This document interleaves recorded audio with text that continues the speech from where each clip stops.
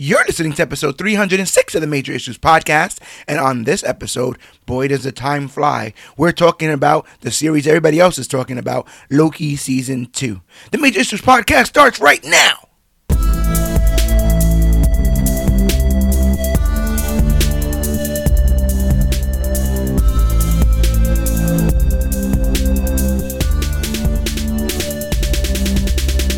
Hello everybody out there in comic book land, my name is George Serrano, aka The Don, and if you're listening to this, you could only be here for one reason, and that is a brand new episode of the Major Issues Podcast, brought to you each and every week by comicbookclick.com, but as you guys know, I'm never alone. Sir, if you could please introduce yourself.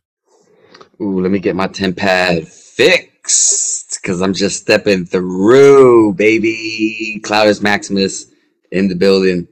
On the timeline. Well, this timeline. Welcome, Cloudus Maximus. You make every timeline sacred. But he is not alone. We are also being joined by the magnificent, the spectacular, the downright uncanny A-Rob the Marvel God. Let the people hear you. Yo, what's good, everybody? How's everyone feeling out there in the Marvel and DC worlds? I'm telling you, time is on our side, and that's what we'll be talking about today on this episode of the Major Issues Podcast. We'll be going into a deep dive on the show. Everybody's been talking about Loki Season 2, the latest Marvel Cinematic Universe television show to wrap up. We're feeling a bit different about this than we were about Secret Invasion. But before we get into all of what pertains to that, because we're going to have a lot to talk about when it comes to Loki, on the rare occasion that A-Rob, the Marvel God, is here in studio to talk on the Major Issues Podcast, he likes to scour the multiverse, if you will, the universe, to go up and grab some of the hottest, newest, and latest and greatest things being said, rumored, and outright reported when it comes to comic books and comic book media.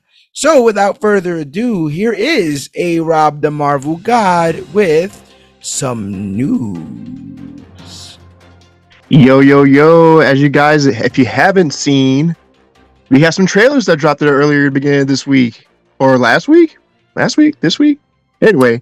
It's all starting to melt together, to be honestly, but we got What If Season 2 coming out in December 22nd, and it's going to be not just one, not two, but 9 episodes dropping one after another. It's one day. Every day, new episode.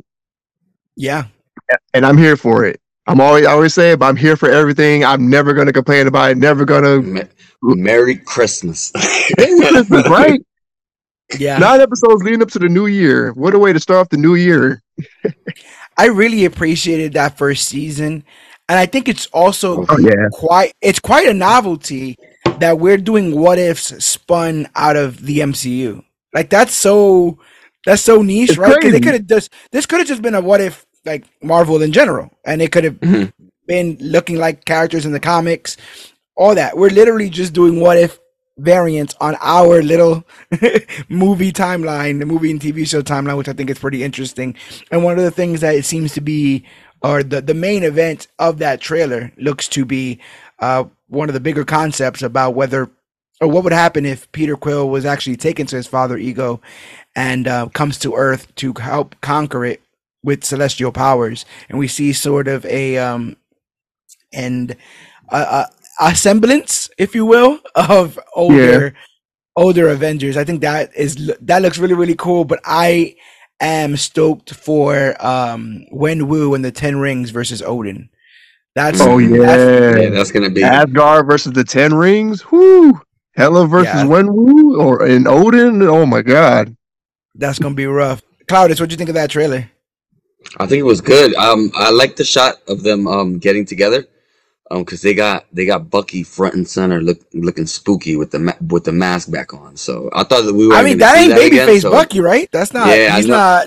Well, I guess we'll see. You know, but maybe he got some bad tendencies. We'll see. Yeah, because he's not deprogrammed, so I'm assuming maybe just the Russians. Bucky that way Hydra lends him. Hydra gonna lend him over to help save the world. So that's pretty interesting. There. Yeah, I'm really excited for the new character they introduced, and that Native American the Native American female character who Yes. discovered the Tesseract. Like, I'm really Hmm. excited for that story because it really seems like that's going to be a focal point that's going to lead into like the final episode. You know? Yeah, and it looks like that we're getting that scrapped episode of Tony on Sakaar. It looked like there was some Yeah, footage of some of that, which was supposed to be shown in season one. We know that the trick of this show is to pretend that absolutely nothing connects until you wait to the end, and a lot of it does.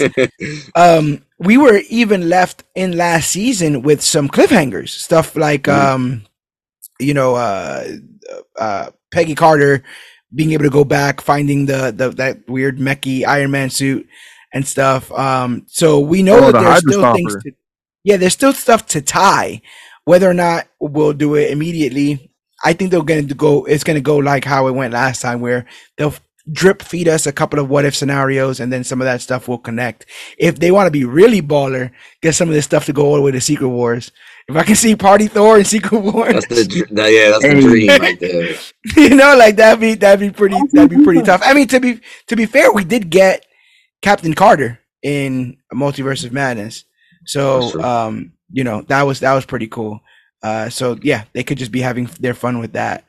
When we spoke last, A Rob, we were getting the people excited for the possible Madam Web trailer oh that is yeah. dropped. That is dropped, and that people are dragging. People are dragging Miss Dakota Johnson Mhm. over some of her readings in that trailer. It's a Sony I trailer, gotta, man. I can't lie. I gotta go. You know what's funny? I want to say I judged it a little bit early, but because it's also seeing the trailer also made me want to go back and read the story again about the totems, Merlin, Yeah. everything else, just so Same. I could, just so it can like, I guess, just so the movie doesn't get on my nerves as much as I think. Maybe I want to say maybe I was, Yeah. I disliked it. I disliked it a lot in haste. I don't think I should have gave it as much hate as I thought of. I I'm could see that. akin this movie to No Way Home, just because we had three Spider-Men in that movie, and we're getting three Spider-Women in this movie. So I'm Hmm. sensing there's going to be a lot of multiversal shenanigans just off that premise alone. Plus, with the time travel or the I want to say butterfly effect that Dakota Yeah. Johnson's having in the movie. Like, she's Yeah. seeing something before it happens, and then it happens, or it doesn't happen. She has to prevent it from happening. Like, really dope premise. I'm really hoping it does lead into, which is a rumor that I'm going to talk about soon, into Spider-Man 4. You know what's funny? It's I think who was it that mentioned it? I think it was actually George. He said the whole movie is Madam Web asleep and having this dream, and then Oh my God. when she wakes up, she's old. No, She's that the old wasn't Madam me. Web that we God, good know. golly, Was it they you? would do it. You just No, said they something would. like that. They would do it though. They But would you do know it. what's My fear, as I've stated multiple times before, when they did Joker, I said they won't have the restraint not to do Crime Alley because they just can't. they just And have I yeah. feel like, with this being set when it's set, it's supposed to be set in the early 2000s, and we know via a shot of a particular passport that Hmm. somebody was born in August of 2001, and that would be Hmm. Tom Holland's Peter Parker Spider-Man. Hmm. I get this. I'm getting my spider senses are tingling Yeah, that mines are definitely tingling. that Dakota Johnson's character will either help.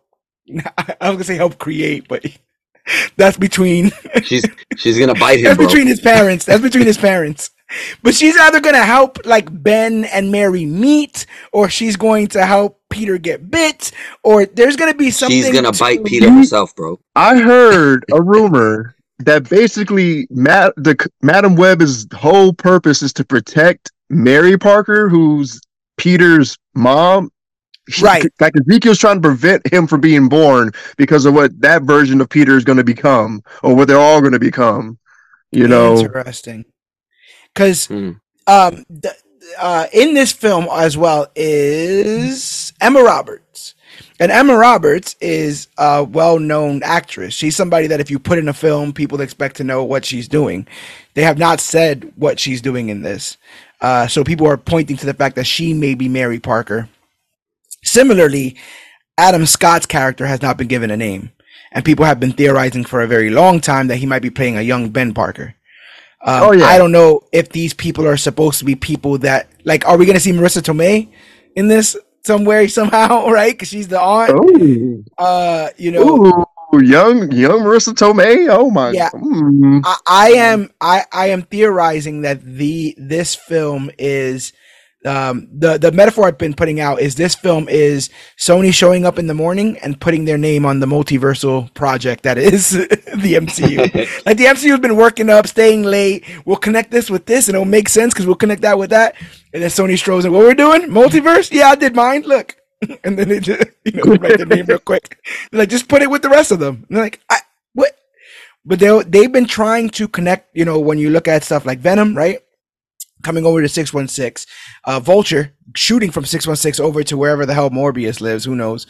And now this to me screams as, and that tree that appeared in Across the Spider-Verse when they showed the timelines, very similar to how they shown the sacred timeline. We'll talk about all that.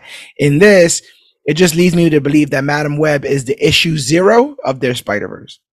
In my opinion, it's if you don't watch it, someone could explain it to you. You don't necessarily, what I'm saying? You don't necessarily have to, there'll be a recap in the next movie, whatever. But I'll be there day one, as I am with all these films, and then just, clutching my hand until I start to bleed a little bit when certain moments and stuff happen. But yeah, they're making it, and we'll be seeing it. Yeah, man. Madam Web is dropping on Valentine's Day, February 14th, 2024. Yes. Also, in addition to that release date, Echo coming out January 10th of 2024. Yep. And apparently we're going to get all 6 episodes at once. And from that the last trailer that dropped, they're taking some beats from how they used to do the Netflix Marvel shows for real. It's gritty, it's a little bit dark, Kingpin's back. So it's going to be going. Now that you said that, I wonder if the dropping all the episodes. I wonder what's the context for that, because initially I thought they were dropping all the episodes because they weren't very proud of it, right?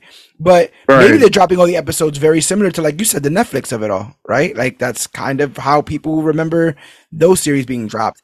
A third reason could possibly be, you maybe not want to constantly be promoting this on the streaming service if kids can't watch it, right? Like if every week new episode of Echo, you got to watch a new badass episode of Echo. And like, I can't. My mom won't take the damn parental controls off.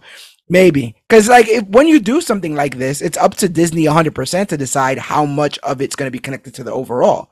And if not all your audience can watch it because they're not all of the age, I wonder how much, how to the side she'll be pushed or how brought in she'll be. We already know that Daredevil's going to be in this. I don't know necessarily if we've heard anything about ratings for Born Again, but hey, I grew up with Marvel, so hopefully Marvel grows up with me. They get a little bit old. They could buy a pack of cigarettes if they want to. Now it's been a couple of years now, right? Good 15. Golly. Bonkers. But yeah, we'll be getting that film soon enough. Yeah, facts. Also, in addition to that, like I said, Madam Web is dropping February 14th. We have I guess a few movies dropping in 2024. Only one on the MCU side, 3 on the Sony side. So let's do Sony first, actually. Because the MCU's like, let them get that shit. And then we're gonna say, you see, we let them. We didn't that's even. That's what they did with Madam Web, and then they released the What If trailer 2 hours later. Yeah. Like which one? What are they gonna do? So you guys are done now, right? You guys are done. Now watch this. Yeah, listen. Let me see. Looking for that. What was that line?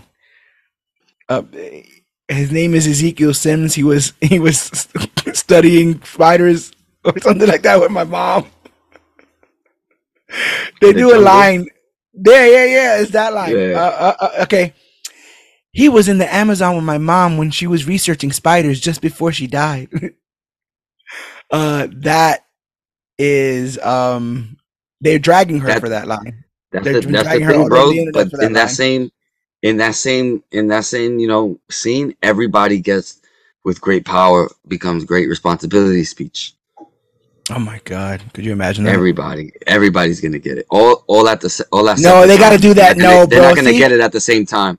They're no, gonna they got do to do it that all at separately. Beyond, bro. They got to do that at Beyond. Miles got to give the great power, great responsibility speech to all the He got Spider he people, he and that's yeah, it. he That's does his gotta get Avengers that. That's Assemble. the only You know what I'm saying? those are like one of the only few Spider-Man movies that were good.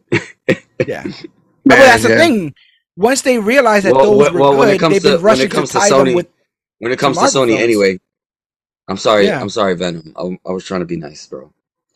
Venom 3's coming out. I think they said they're Yes. working on it Oh or yeah. No, continuing. they said it's already started filming. I think started or resumed filming. Resume filming. In addition to Venom, Craven's coming out August 30th, 2024, and Venom is coming out November 8th, 2024. So yeah, 3 Sony movies for 2024. One Marvel Uh movie. It is going to be Deadpool 3, Yeah, Deadpool. July 26th of 2024. So mark them calendars, people. yeah, it's gonna be good stuff. We also got a trailer for the last comic book film to be theatrically released this year. I believe it dropped today, but we also got a new trailer, I want to say last week, of Aquaman 2. Um, it continues to look like Aquaman 2. And the only thing is, in this latest trailer, they show that Black Manta has ramshackled this man's house and has taken the baby. So Oh, not the baby. That we're baby's done getting for. we're getting That closer baby's and done closer. for. They might alley oop it. But I want to say on Jimmy Kimmel, he was asked about like, oh, what's the likelihood of Aquaman 3? And he was kind of like shocked by that question because to him, that whole door's been closed on that whole universe, right? Since James Gunn Yeah. said in January that he's rebooting it. So he, in like realizing that they may not know that yet, he kind of like was like, well, I like that character. I feel like we're closing a chapter on that, but there's always room for me at DC The because main man. You heard? odds That's are the he little will things be I'm playing looking forward to Lobo. that. Yeah, I'm really Moving looking forward, forward it to that. hasn't been announced. I would put him in Superman Legacy. Screw it, just like that Superman, Yeah. a Man of Tomorrow film or whatever. So yeah, Making the classic goofy Aquaman. yeah, that's it. Well, I wonder if they're gonna recast Aquaman outright, right? Oh Because yeah. if Because Jason Momoa's Momoa's supposed to be playing LeBeau.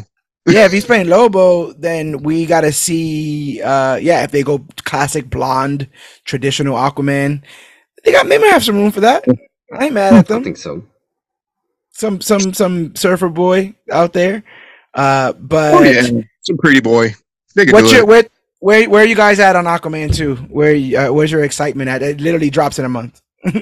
I want to see it just off the fact that I liked Aquaman 1 a little bit, but Yeah, Aquaman was good. more so just to witness the end of that and the closing of that. Because Momoa's been knocking it out of the park as far as Aquaman goes. So Yeah. Yeah, no, yeah, I do want to see it in IMAX just because of like the spectacle like Aquaman brings. Like the first movie killed it in terms of like on-screen epic battles and how much CGI did it take to make this happen. Like, the budget was Yeah. massive, apparently. And Yeah. like I want to and like Claudia said, I want to see the rest of the story play out in the rest of this universe. Like we've been here since what, 2011? I want to see how this plays out. So I'm here for the rest of the ride. This is the 10th year of the DCEU. This Yeah. of the Snyder, of Cavill. Man of Steel comes out in 2013. 2011, which is what you were possibly thinking of, is when Green Lantern came out. Green Lantern was initially slated to be the first film of the DCEU.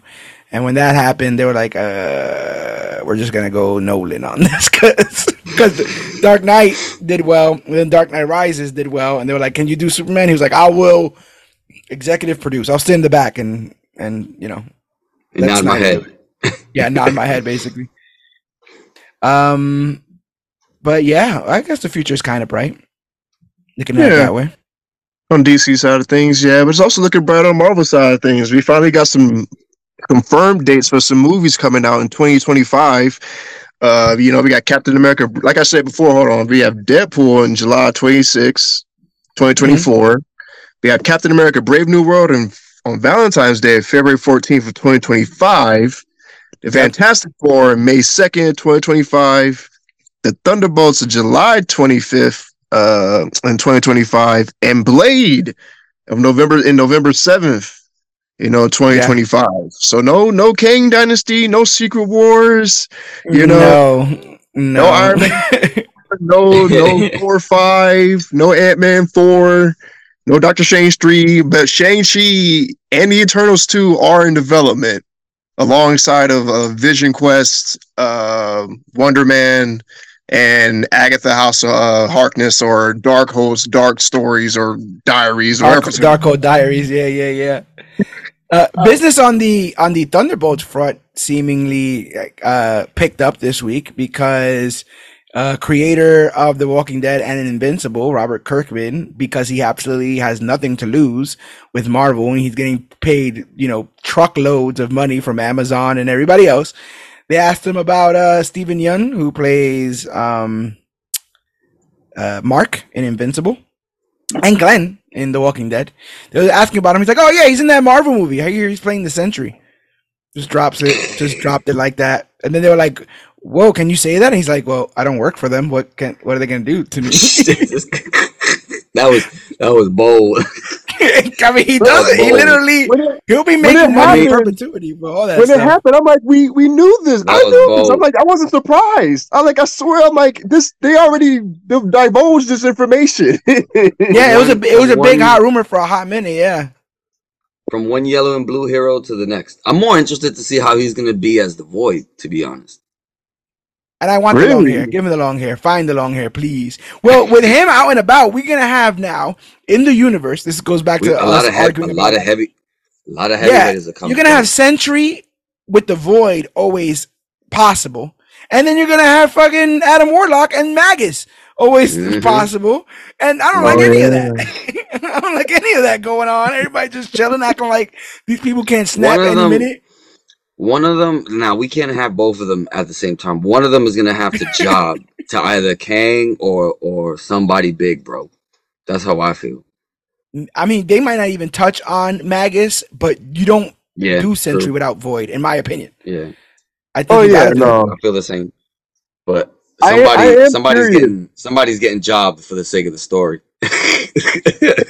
For the sake of the big picture, somebody's getting jobbed, bro. Yeah. I am curious how he's going to play the character, though. Like, how are they going to introduce him? I'm sure there's going to be some government project, pseudo super soldier thing. But, like, I want to see how he plays the mental illness side of Bob. Like, Bob is a known schizophrenic in the comics. Like, and Yeah. the Void is a whole thing that he has to keep suppressed at all times. Like, I want to see this play out. I need to know how it's going to play out with Steven Yeun. I loved in I want to say it's Dark Avengers that like Norman talks to him like he's a puppy. Like he's like very careful about okay, Rob, now I'll go over there and attack that woman. And then he goes and beheads Morgan Le Fay and he comes back and he's like, "Did I do it right?" And he's like, "Yeah, that he did exactly what I needed." So I hope somebody is like that with him. Maybe it's Valentina. Somebody's got to like because he really doesn't know the extent of his powers, and he ends up doing some incredibly gruesome things in the Marvel universe at Mm-hmm. various different times. I think at one point he becomes Horseman of Apocalypse, even. Yeah. So Sentry's on the radar, baby. Yeah, I got things to do over there, Marvel. You might want to slow down on the introductions, cause unless y'all doing something I don't even know at this point. So who knows what you're preparing for? I'm really hoping that this rumor is true. Like, since the end of Love and Thunder, Hercules is coming to Earth, right? And Yeah. then the Thunderbolts have to deal with that. Of course, the first time they deal with them, they lose. So they Mhm. introduce the Sentry. And then, of course, the Sentry puts the pause on Hercules. So Hercules calls some backup. His Yeah. brother comes through, Ares, and then Okay. hopefully we get Okay. that classic scene of Ares getting Where ripped he in rips half. Vince Ring and Hmm. it's just his spine and Just gets the blood and full viscera. ultimate treatment. Just yeah. Yeah. Well, um, now that you say that, there is fuel to that fire because if I'm not mistaken, the reason why that fight actually happens is because of New Asgard, isn't it? Oh yeah. And all the It's things with President Ritz said in Secret Invasion with all off-worlders are just enemy combatants. yeah. So it could be a situation where they send the Thunderbolts, in or around New Asgard to be like, "Yo, what y'all doing here?" kind of stuff, and then they're like, "What you doing here?" And then Right. they gotta get a freaking Superman in to handle that kind of stuff. That'd be pretty interesting. We'll see how much of that they can do in the next 2 years. I have faith. I think they can do it. Yeah, me too. Me too. I'm hoping for some good stuff. We still got people rallying against the Marvels. It's hit its second lowest week or whatever, biggest drop in MCU history. It's weird, man. So many more MCU films deserved this performance. I don't think this one did, and it's weird Right. to have people like praise that this is the one that fell when it, in my opinion, like so many others should have done way worse than this. But it's still out, people. Go see it if you can. I still think Amon Vellani is a treat, and there's some stuff at the end that will get people excited for the future of Marvel. Maybe not as excited as our main event today, but yeah, to each his own. For all time, always. Gang, Yeah, gang. but that's all I got on the side of news. I mean, unless you want to talk about Nick Holt. We'll talk about the two biggest rumors and speculation. It turns out some offers have been made, both on the Marvel and the DC side. Nothing has been absolutely concrete, but the offers are on the table. Over on Marvel's side, on the table of a dapper Pedro Pascal, is the offer to be Reed Richards slash Mr. Fantastic in the Yes, sir. Yeah, let's go. reboot of Fantastic Four. I'm a little bit like I think he could do Reed, but to be honest, I think anyone could do Reed. I kind of want whoever plays Reed to be able to do a good Maker too. I wonder if Mm. he's got it in him to do it. Ah, If we get a good Maker, if he's got a good evil side to him, a good little sinister kind of twisted side to him, I think, chef's kiss. Um, Just give Ben some pants. no, no pants for Ben ever. I want I Ben to still have want. pants. I still want Ben to be yelling about Yancey Street hooligans. That's the Ben I need. I want the Ben that's shaking his fist and he's like, "You Yancey, these damn Yancey Street kids always messing with me." That's what I need for my Ben. Sue Storm is still heavily rumored to be Vanessa Kirby, oh yeah. so we'll see. We'll see how that works. She'll be coming off of Napoleon, which which is I believe in theaters now. So we'll see there. But on the DC side of things, Nicholas Hoult, who has famously tried out for Batman and Superman, has decided DC's decided he's best being against those gentlemen because he has been offered the role of Lex Luthor in the Ew. Superman Legacy film. He famously brought life to Hank McCoy's Beast, but he may not have that job any longer. So now he's coming over to the DC side of things to shake things up and play Lex Luthor. I think it works. This might be one of the youngest Superman casts we've ever had, to be honest. Like I feel like everyone in all the Superman movies I've ever seen is all 50. Like they're all except for like Brandon Yeah. Ralph. But like everybody else has been like up there. Nicholas Hoult, what is he, 30 something? I want to say 32. Mutant and Don't quote me on Proud, that. Nicholas. Don't forget, Nick. Mutant and Proud. 33. 33. 33. They trying to So keep yeah, him. They Millennial. trying to keep him around. I gotta see this real quick. Woo woo woo. Da, da, da. 7 years ago was what? 2000 and he was the same age that Jesse Eisenberg was when he got Lex Luthor. Hmm. Wow. They definitely trying to. Definitely trying to get them young because in order for them to tell the stories they want to tell, they got to be willing to be around for a little while. Well, Lex you're is a looking at the heavy hitter, MCU, bro, and too, right? They're like, are yeah, you here or are you here, bro? Because we got to be doing this. James Gunn said this is chapter 1. hmm This like next 5 years is gonna be so chapter 1. So Lex got to be around for a little while, at the very least. and then Oh yeah, Gunn is so over there calling people on the other side, like, hey, yo, your trilogy finish up? Like, how many more movies they got you for over there, bro? Like, you wanna come over here, do a little sign? I'll put you on HBO Max. I mean Max. You know what I'm saying? Thor 5. You You ever about to met John finish. Cena? Funny stuff. But I think he could do it. I saw Nicholas Hoult in The Menu. He was pretty damn good in it. I think he'll do good with that. But besides those casting rumors, we just got a lot to look forward to next year. We'll be covering on this show Gen V, which I have not even touched, and I'm super excited to watch and review on here. Obviously, Aquaman. What If dropping a different episode every week. Then Echo coming up, and Madam Web in February. So we got a good 90 days stocked full of content, which is always great on this side. But what is all that content without the magnificent, the spectacular, the downright uncanny A-Rob, the Marvel God, who went and brought us the news. and the old. For all time, always. Now, we had a guest for our secret invasion episode. Someone near and dear to A-Rob, the Marvel God's heart. And she has graced us again to help us review and recap Loki Season 2. Ma'am, if you can introduce yourself. Yo. Oh, I'm not used to the introductions. I don't do this. What? Oh, why y'all do me like this? I got no warning. Hey. Well, technically my tag is Grigio Faygirl, so I don't know if that counts. It does. I like that. Hey. All right, we take Gang, those. That's about all I got. But we're here to talk all things Loki. Bunch of people have a bunch of different ideas, opinions on it. Just giving you the homework up front. The second season of Loki, based on the Marvel Comics character of the same name, sees Loki working alongside Mobius and Mobius, Hunter B-15, and other members of the TVA to navigate the multiverse in order to find Sylvie, Ravonna Renslayer, and Miss Minutes. It is set in the MCU, sharing continuities with films of the franchise. The season is produced by Marvel Studios, with Eric Martin serving as head writer and Justin Benson and Aaron Moorhead leading the directing team.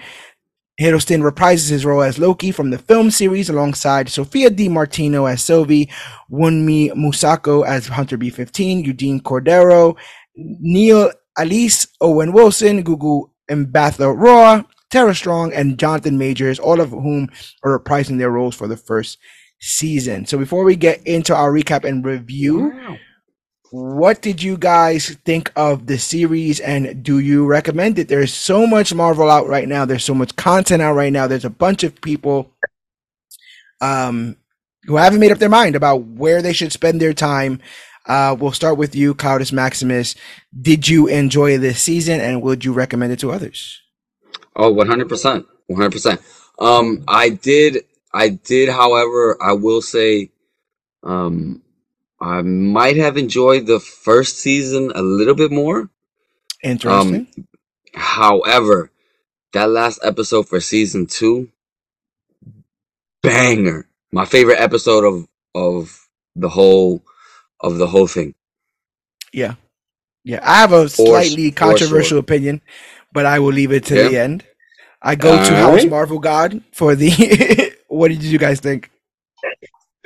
Goated. Loki continues to be the goated series of Disney Plus. Mm-hmm. Absolutely perfect, highly watchable, bingeable. Yeah. There you go, man. Oh, okay. Honestly, I thought it was a really good follow-up. It's something that usually in a season 2 of something, for it to only have 2 seasons, is it only going to have 2 seasons? That's what it's looking like.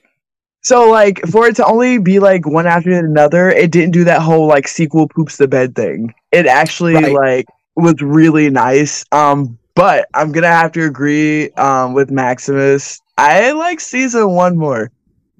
I do Interesting. agree too. There was a lot more going on with season one. A lot more different places we visited We too. didn't know what we were gonna expect with season one. That's the thing. Right. So the follow True. up, we kind of knew a lot more going in for season two. But for me, that last episode, oh man, Man, stop, that's why I said goaded. stop, yeah, Yeah. bro, Glorious purpose come full circle. Jesus. Okay, so that is that why the Marvel suck? Because they put all the time there. That's what some people are saying. That's what Okay. some people are thinking. Heard. I will say this. My controversial opinion kind of lies with what you guys have been saying. I think that you could have taken episodes out of both seasons and kind of made all of this a little bit of a tighter thing altogether. Whether you had to go 8 episodes, because it was both two 6 episode seasons. The only Right. thing that makes me not cement that opinion is I also thought that the first season had a hell of a banger of a finale. hmm That whole He Who Remains thing, they had to end Yeah. it there because you had to go to Quantumania, deal with that, so that we can end up going right back over with Loki. Literally at the end of Quantumania, Loki and Mobius are in that post credit, right? So they needed to pause the story there. But if this could have, in my opinion, been almost an immaculate, tight 8 to 10 episode series. There's a couple of stuff. Even when I'm doing recaps, I'm like, oh yeah, like what happened to that thing that they were doing there? What happened to that thing? And then you realize they kind of like wrap it all up really, really quickly towards the end. Once the big moment of this season happens, which is the thing we're trying to prevent happening, almost all the plot points go to the wayside because it's all about now fixing the one problem. And then once it gets fixed, all the problems that were by the wayside, they just kind of push to either deal with in other films or quite possibly never deal with again. We'll talk about how this franchise might be shifting entirely from the Kang of it all and the Kang dynasty of it all, because that stuff is a bit much. But if you guys are ready, we can get into our recap and review of Loki season 2 and talk about what actually went on there. Everybody good to go? Everybody got their 10 pads ready?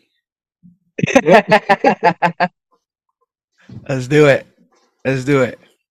So, my boy, look, I love all the merch.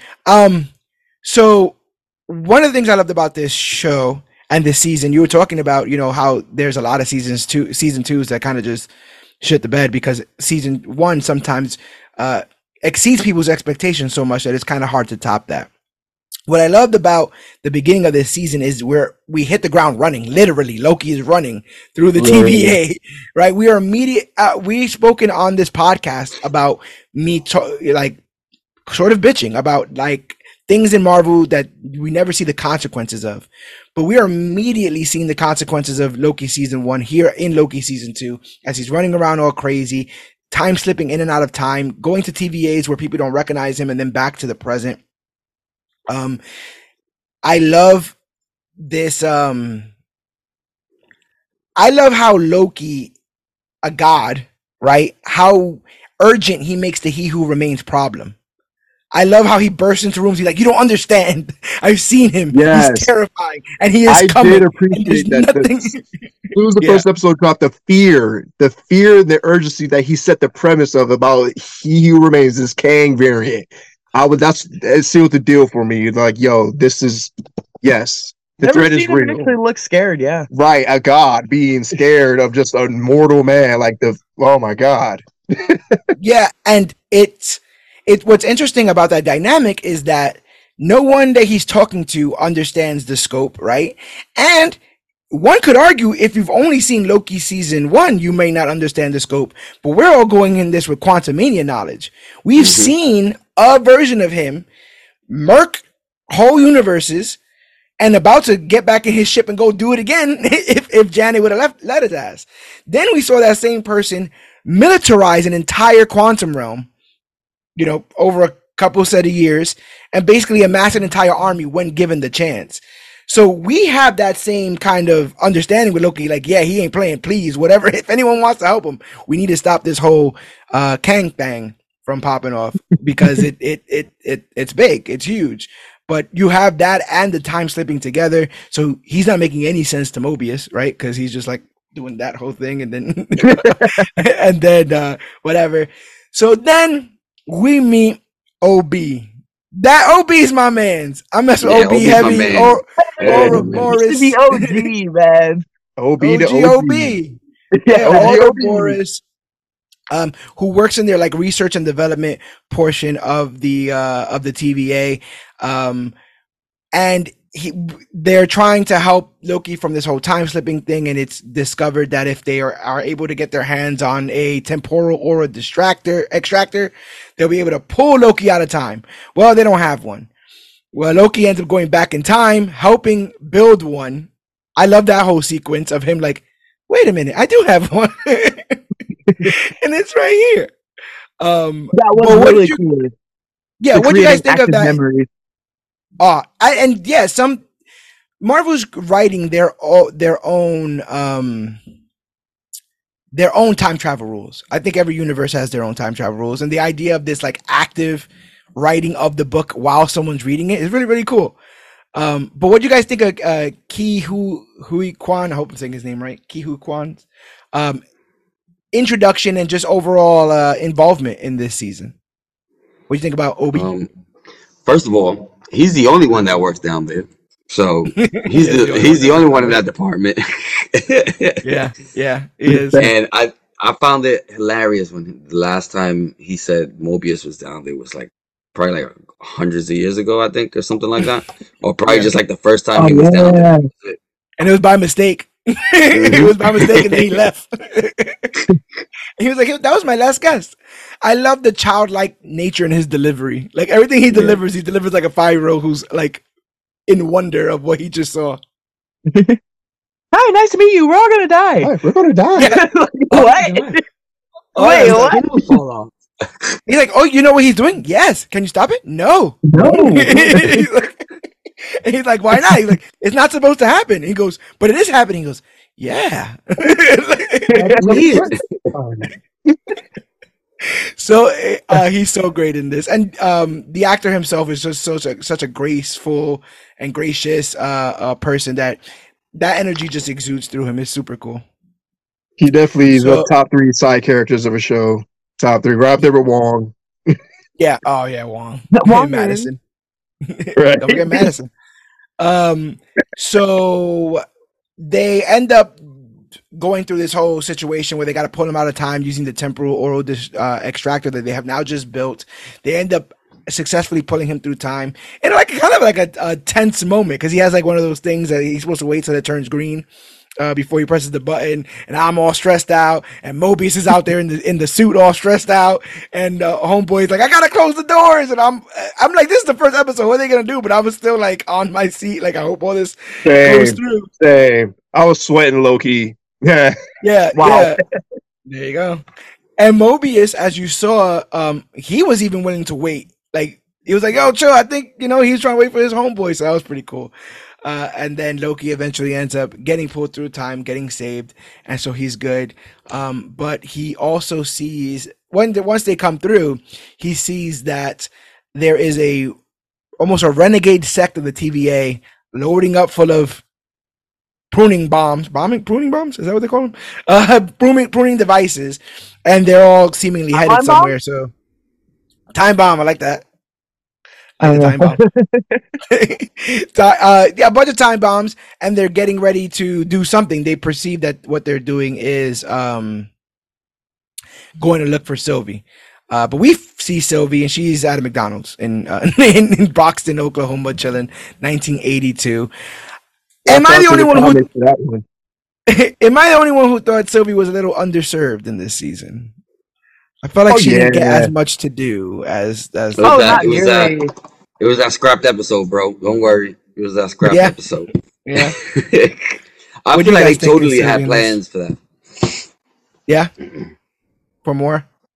Mm-hmm. What about you guys? Hopefully they release it in like an assembled episode or a what if or something, because we definitely Sylvie was like she really didn't have much to do at all. Like it seemed like they played her up to be like a huge focal point, but it shifted because like they were looking for her, now they found her. Hey, bud, temporal loom, we gotta deal with this. We gotta fight Kane. We gotta get. And then it was just like she was just like one of those plot points that went straight to the wayside once this bigger problem like started to manifest. I mean, well, priorities, because like if there's no timeline or anything, there's no other sub problems. Plus, I agree. I don't know when this was shot, the second season of Loki, but if it was anywhere near the first season and she had just come off having a kid, maybe she like needed more time at home, and so like she had less time in the show. So it was like post. anything. No, I love it because then it was just Sophia on set. That annoyance that she had every time she saw Loki was the annoyance she had every time the phone rang, and it was like, "Are you coming to set?" And she's like, "I just left set. I left set 2 months ago. What do you want me to go do now? I have the baby to feed." Facts. I could totally see that. There are points in this where I feel like she's written. I'm trying to find the words, but she comes off. I want to say she's written. She comes off as a bit bratty because, as you stated before, she gets nothing if all the timelines get destroyed. But she's simultaneously not willing to help maintain the timelines. But there will be no her if there's no timelines. She definitely said she was selfish. I feel like she was just content on where she was at. She was just living her life. I also think it's one of those things when you build yourself up to do something like that. That's something you've thought about for years. She had been being chased by the TVA for years for being a variant that shouldn't exist. They've been trying to prune her for years. In her mind, apocalypses. They're basically the Nazis in her mind. They're going around picking and choosing who deserves to live, who deserves to die, and she is someone that they have said that she doesn't deserve to be here. So when she finally single-handedly stabs Hitler himself, and then her friend's like, "Yo, I think we need to bring the Nazis back, though." She's like, "What? What are you talking about? No, we're not bringing the Nazis back." Like, no, we're not bringing the Nazis back. He's like, "Yo, come on, but like, we need the timeline." So, like, I get that. I get it a little bit, but in the grand scheme of things, again, I understand. yeah, I understand where that frustration can end up going.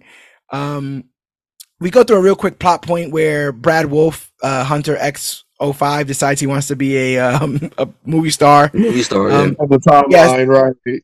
Yeah, so they think. I think the best part of this episode is just the idea of introducing him as kind of a dirtbag, and also introducing the interrogation tactic of putting someone in a cube.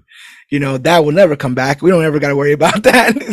God, open and shut case with Brad Wolf. Good thing they didn't have to use it the way they wanted to. But yeah. Not him anyway. Yeah, right. As we mentioned, Loki meets up with Sylvie in her timeline. It's like, "Yo, I don't know what's going on. You need to come back and help." She's like, "Nah, I already told you the Nazis. We're not doing that." And then he's like, I gets to a point where he's like, "If you don't believe me, enchant me so you can see it. Like, I'll show you my phone," is basically what he's saying. And he's like, "I don't care." She's like, "I don't care. I don't care. I want to keep making these Happy Meals. I'm Make muffins, bro. We out here with McMuffins. And she was starting, you know what I'm saying? She was starting to, wasn't she starting to feel somebody almost that they try to, No, I think that guy was trying to hit on her. I think. Oh yeah, my fault. I'm sorry. That was definitely the other. That was definitely the other way around. Yeah, absolutely right. What? He was definitely just trying to tell her about the menu. What happened? No. Later on, she's at the truck. Remember the pickup truck? Mm-hmm. She's sitting chilling by the pickup truck, and he comes up and he's like, "Hey, so whatever." And he's like, "Is your mom?" She says something like, "Is your mom gonna come pick you up or something?" Right? I thought he was like 17 or something, and she was just caring about him. No. She there's no feelings on her side, but I'm saying, some random woman comes up dressed in medieval armor, gets a job at your job, chilling outside with a pickup truck. I thought he had it. People were thinking that he was a Mobius too. Remember that rumor that was going around? Oh yeah! Oh my god! There were people thinking that he was Mobius. That's what that character was. He eventually gets older and then gets pulled from the timeline. I'm so glad that missed me. Yes. I'm also glad that she didn't go to other problematic. times of America. Because 82 is pretty chill. 82 is pretty soft. There's a lot of other eras. Imagine she would have came in 2020. That's what I'm saying. Like things get rough here in these states. So she picked a good year, 1982. That works. But yeah, we find out that Dox wasn't actually even after her. She is tried and true to the TVA, even though she knows that the timekeepers was all BS and it was a guy named He Who Remains and all that kind of stuff. She still believes in the mission of keeping the timeline intact, which means pruning alternate timelines, which means killing alternate versions of people. Now, where do you guys sit on this? Because I feel like a lot of this was supposed to be given a lot more weight, but because I only ever see this timeline, I was like, I felt the weight off of B15's yes expressions and how she reacted, because that's how that just off of Quantumania in the first season. There are lives on these timelines. We don't see it, just like we don't see everyone's life affected in our world, like on the other side of the globe. Like, you still have to feel for that in some degree. Like, trillions of people were just wiped away without any judgment, no nothing, no, they have a choice. They were there, now they're gone. That's messed up. That's messed up, Dox. It is. And she was, I mean, again, through and through, she was down. She was trying to clean up the timeline so they didn't all die. I don't think she knew about the temporal loom and all that. She was just like, we have to prune the timeline. She did know. They all knew. What? Yeah. No, I'm not about the temporal loom. The temporal loom get crazy. She did know. She was in the war room. Yeah. What ends up happening is one side is trying to find a answer that maintains the branches, and one time is like, let's just go back to what we were doing before and let's mow the lawn, basically, right? Get rid of the other branches. So the loom fix is meant to keep people alive. But Dox is not waiting for no loom fix. She got her fix. It's in this bag here. She's just going to go out there. She's going to handle her biz. But yeah, it is B15 who takes it the hardest. She goes, those are lives. And they found a way to make it matter of fact and cold by just showing it on the television screen as it was. It was so matter of fact. It was math at that point. At least it was to Dox. So Dox is like labeled an extremist. She's brought in. She's arrested. Her people are brought in and arrested. But this is one of the things that Sylvie fights for as well, because she is a variant. The idea that these people should be allowed and deserve to exist. And to our knowledge, the only reason why they weren't able to was because Kang was afraid of variants of himself, right? Like all of this is not it's the loom and all that. All of this is just like for him self-preservation. I think reincarnation, baby. No, I was gonna say, like, he's trying to prevent himself from starting the multiversal war. Like, he for sure did and is going to do it if he doesn't, like, handle the timelines. Yeah. So, like, he's just trying to keep a bunch of hymns from acting like a bunch of hymns. Basically. And that's literally what he said to Loki before he died, right? Like, I'm trying to save you from, save, me from me or whatever. Yeah. Like, so yeah, that's, yeah, it's bugged out and it doesn't look good. Like, we saw the loom and the sacred timeline from that area of the TVA, and when after He Who Remains was killed by Sylvie and Loki in season 1, and we heard, like, what is it? We've now crossed the threshold. We start seeing a bunch of other timelines start to dart. Now the temporal loom, which is taking all these delicate strands and stranding them together to make one sacred timeline, is just out of control. Like, it looks scary. And OB thinks that they either have to expand it to accommodate more branches or die, basically. And spaghetti. They figure out that they cannot get the blast doors back open to affect the loom without a particular temporal aura, the temporal aura of He Who Remains. But shy of that, maybe they can find Miss Minutes and get her. Miss Minutes was up to some shit in this show, guy. She been scheming, conniving, diabolical, just out here. Is this a turn, or did you guys call this for Miss Minutes? No, she's been crazy. Oh yeah, ever since the Yeah. hello, like, ever since that Mhm. junction, I'm like, oh yeah, no, she cracked. Something not right about that clock. No, no, no. And yeah, we'll see some clock I'm blocking not gonna later with lie. Renslayer. But She's no, she's no Jarvis. no, there you go. Right? Yeah, you need like a spam blocker or what is it, antivirus or some. She's got something. We need it. We need. Girl.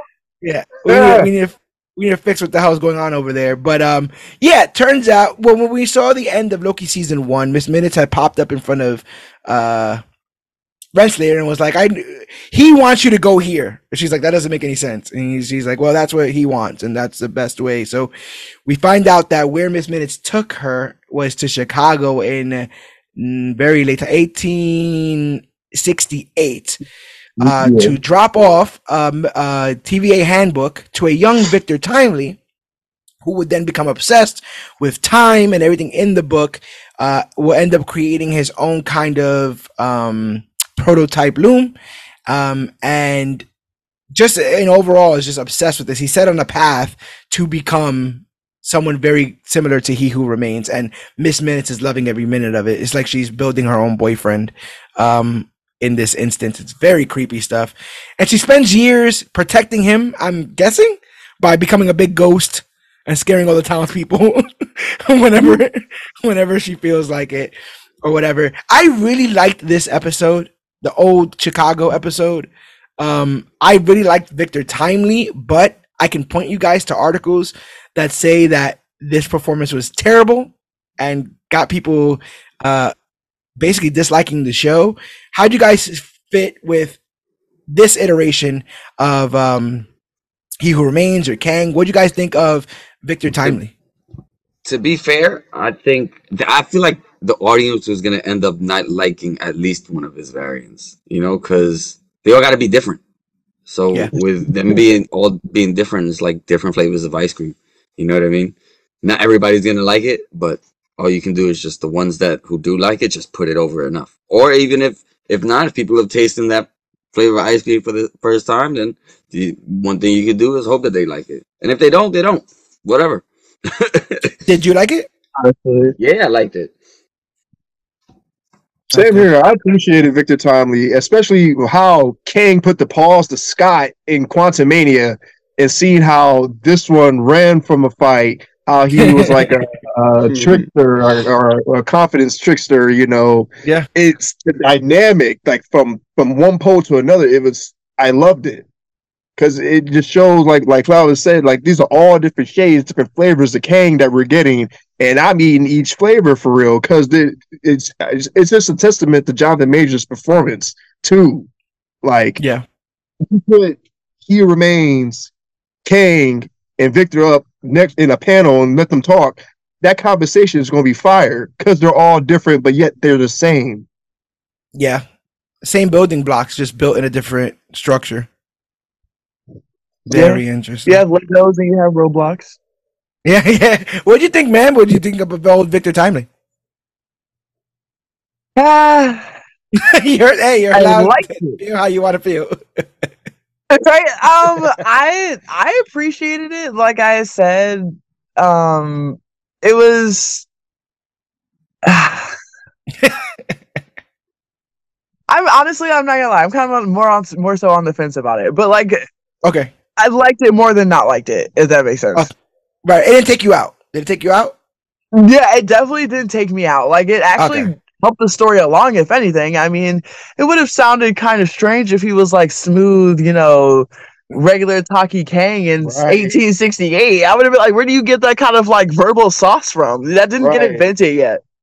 Yeah, yeah. Right. Well, Chicago was a black man. Like, Right, yeah. No, that sounded like an 1868 Chicago black man. that's what's kind of interesting, right? Is that like when he's doing this whole presentation of the Victor Timely's temporal marvels or whatever, I'm digging the whole speech, but I'm digging it because of its weird dramatic pauses, right? Time Right. We could shape is a thing that we are all aware of. And he's doing that. He's spinning in his place. He's doing this whole theatrical thing, and you kind of realize he possibly put those those things in the middle so he don't stutter. Because he didn't stutter once that's really that why. entirety of it. That's what Yeah. Aaron said.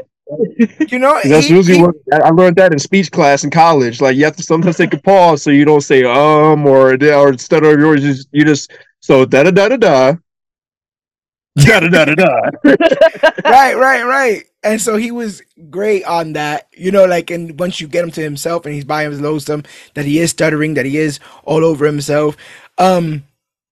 If there's a victim in this show, it's Victor Timely, right? Oh Like, man, Everybody's done for him, and he don't know who to trust because it's just he don't know what's going everybody's on. He don't know who lying. to trust. Yeah, everybody's lying.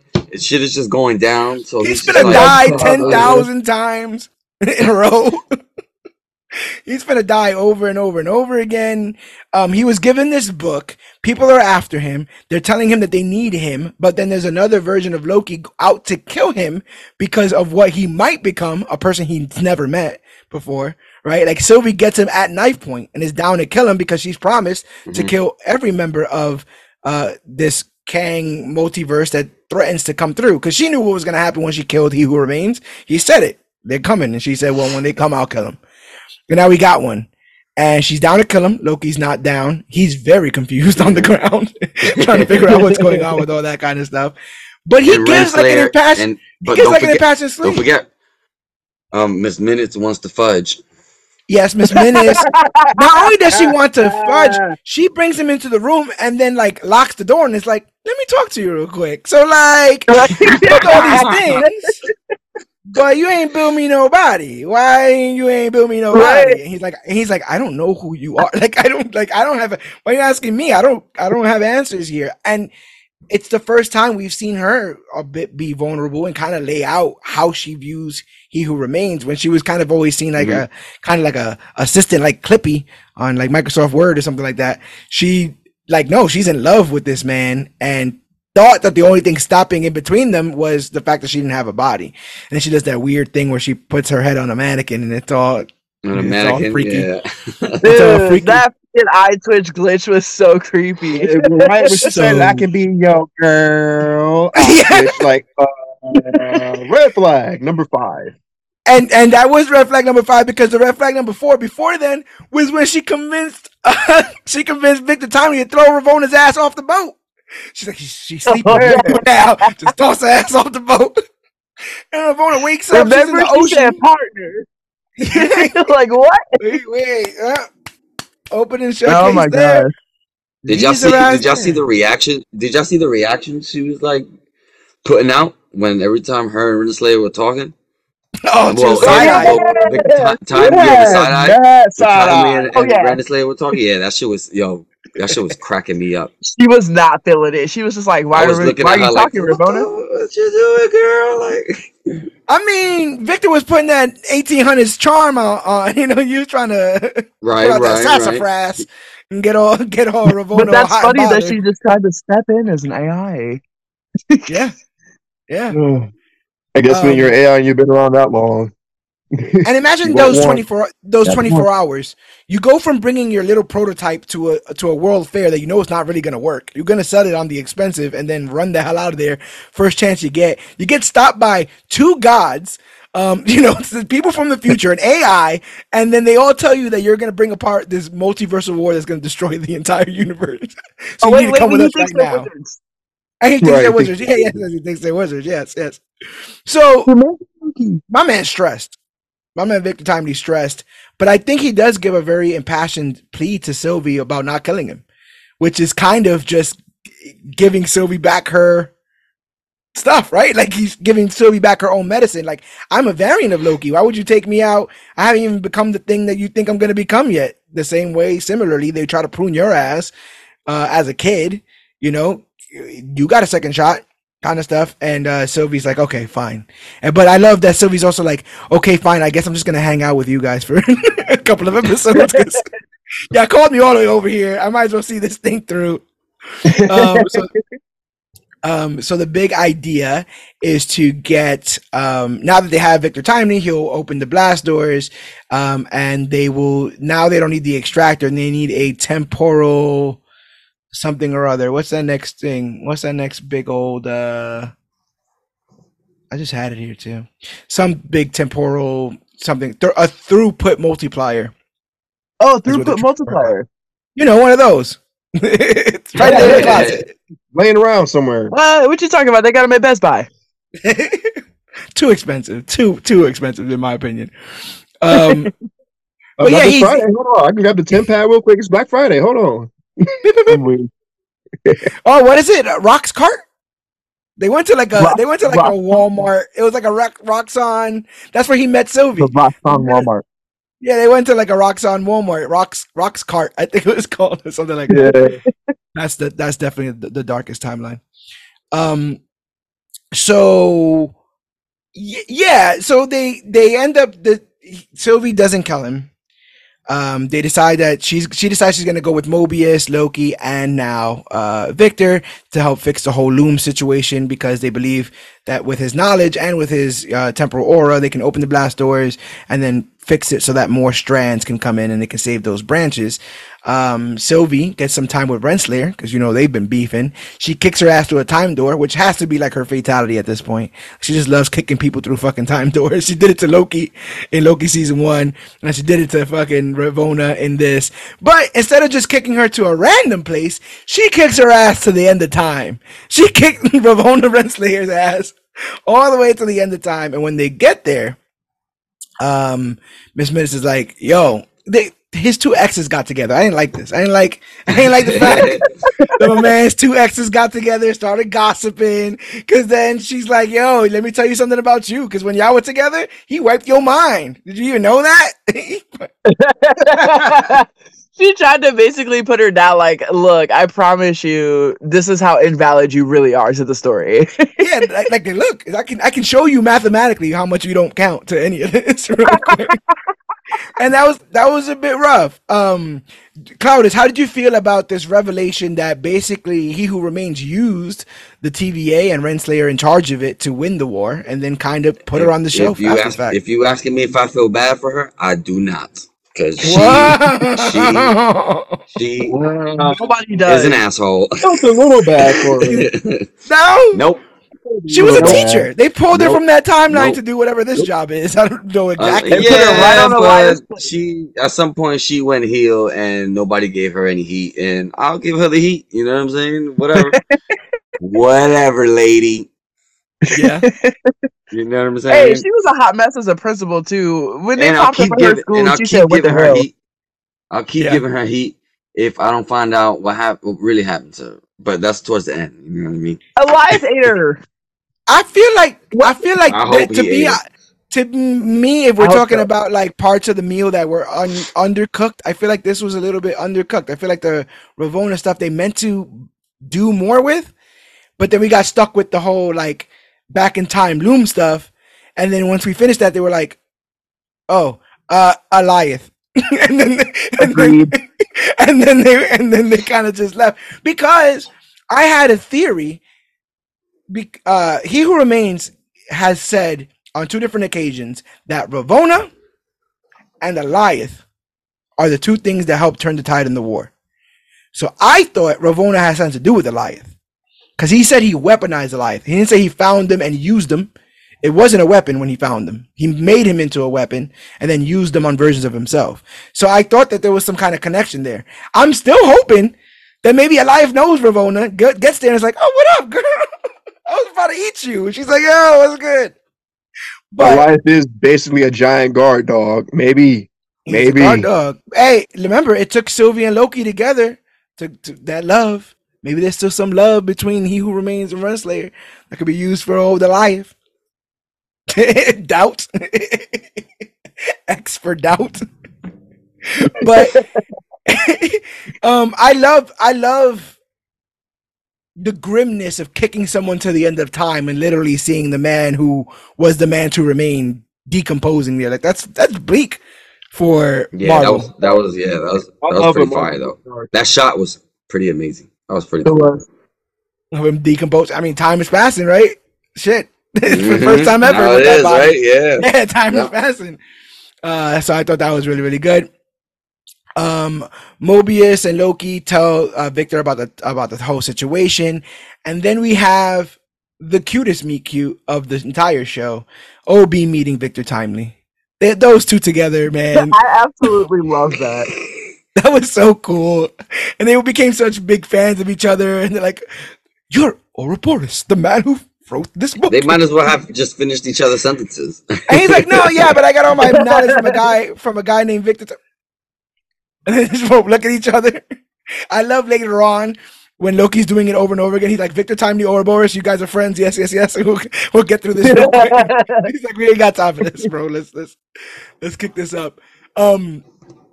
It's funny watching this episode if you finish the season because it shows how long it actually takes them to start the process before Victor's untimely end. The process that will be done over and over and over and over again until they get it right. But yeah, it was pretty interesting to watch. Yeah. It's pretty interesting to watch, like, because it's not like they get them to the TVA and it's done. Renslayer goes over to the TVA, right? Because B-15 talks to Docs and it's like, "Yo, Renslayer's here. Miss Minutes is tripping. We need everybody on deck. You was crazy. You killed a bunch of people. But like, if we need crazy, we need them on our team. So you down?" And she's like, "I'll think about it." And then Renslayer shows up and it's like, "You crazy. If we need crazy, we need them on our team. So if you're down to come with us, we'll give each and every one of you your own lives on the sacred timeline." But I like that Docs was like, "Nah." I forgot. She read her some code smack. I can't remember what it was, but it was some code like, "We rather die before, ever working with you," kind of shit. And then, that was real. Yeah, and I didn't like her up until then, but the way like she looked at her like you don't even know what any of this is. Like the way you talking, all this emotion and anger, like what do your worst kind of stuff. She didn't know her worst was. They didn't have to do her like that. You know where it was a box, a cube made of energy that will get smaller and smaller. This box contains her and all of her soldiers, and we watch as this box gets smaller and smaller. We hear the cries, the crunching of bones, the splatter of blood as they are compacted into an ice cube of some sort, a time cube of some sort. Featuring Miss Minutes doing the biggest smile ever. She's chilling. And Ravonna, again, is sitting there like, this is, for the good of the TVA. Like, this has to happen for the TVA. Which is why, like, her just being gone the way she is in this feels weird. It feels like, I don't think, maybe, she's quite possibly dead. But that actress is a good actress. I hope there's more for her. I hope they find another, maybe there's another, maybe they pull another variant out. We'll see. I think her inclusion in this is completely contingent on whether or not they're keeping Majors and Kang for all of this, which seemingly is still up in the air given all the allegations and stuff. But yeah, they get to the office. They end up, like I said, she refuses, so she kills all of them. Sylvie and Loki try to get to Miss Minutes, but she ends up blocking the elevator, which ends up causing that time loop moment where Loki has to prune himself. Sylvie and Loki end up grabbing Victor Timely. They reset Miss Minutes, and she can't leave without being Miss Minutes. So when she leaves, she's like, "You'll never be him," and then she bounces out. She went down real petty. we got that reel on our Facebook that's been doing well that says, "Bro, the worst she can do is say no," and then she says, "You'll never be him." You'll never be him. Oh, like, no, that's the worst. That's the worst right there. She petty, man. She petty. She want to be with him to the end of time. But yeah, does not work. I still want to know why she's a Southern Belle. Oh, why Southern? Yeah, like why a Southern Belle voice? Like that is interesting. Is it? I thought it was like based off somebody, but like at the same time, like is it? Well, I don't want to sound like I'm saying they sound conniving, but like. I think it's kind of the opposite. I think it's one of those things where, you know how the High Evolutionary was like, "I love Earth. Look at all this music I'd never listened to. It's kind of classic." I think he saw all the dialects and was like, Southern charm is what people need when they get told about like people dying and timelines dying and all this other kind of stuff. We need to bring some of Colonel Sanders to the TVA and It's get a hospitable. little, It's welcoming. yeah, It's get nice. that old It's like, Southern hi, you're hospitality. about to get Yeehaw! food. Yep. Thank you kindly. It's a very Uh, friendly voice. Yeah. but I gotta see, man. I gotta see. Like I said, I still think there's some questions left unanswered and quite possibly on purpose, if they wanted to, extend this. So we end up getting Brad Wolf to prune Renslayer. Timely uses his temporal aura to open the gates. He goes out to save the loom. The music swells. He puts on his suit.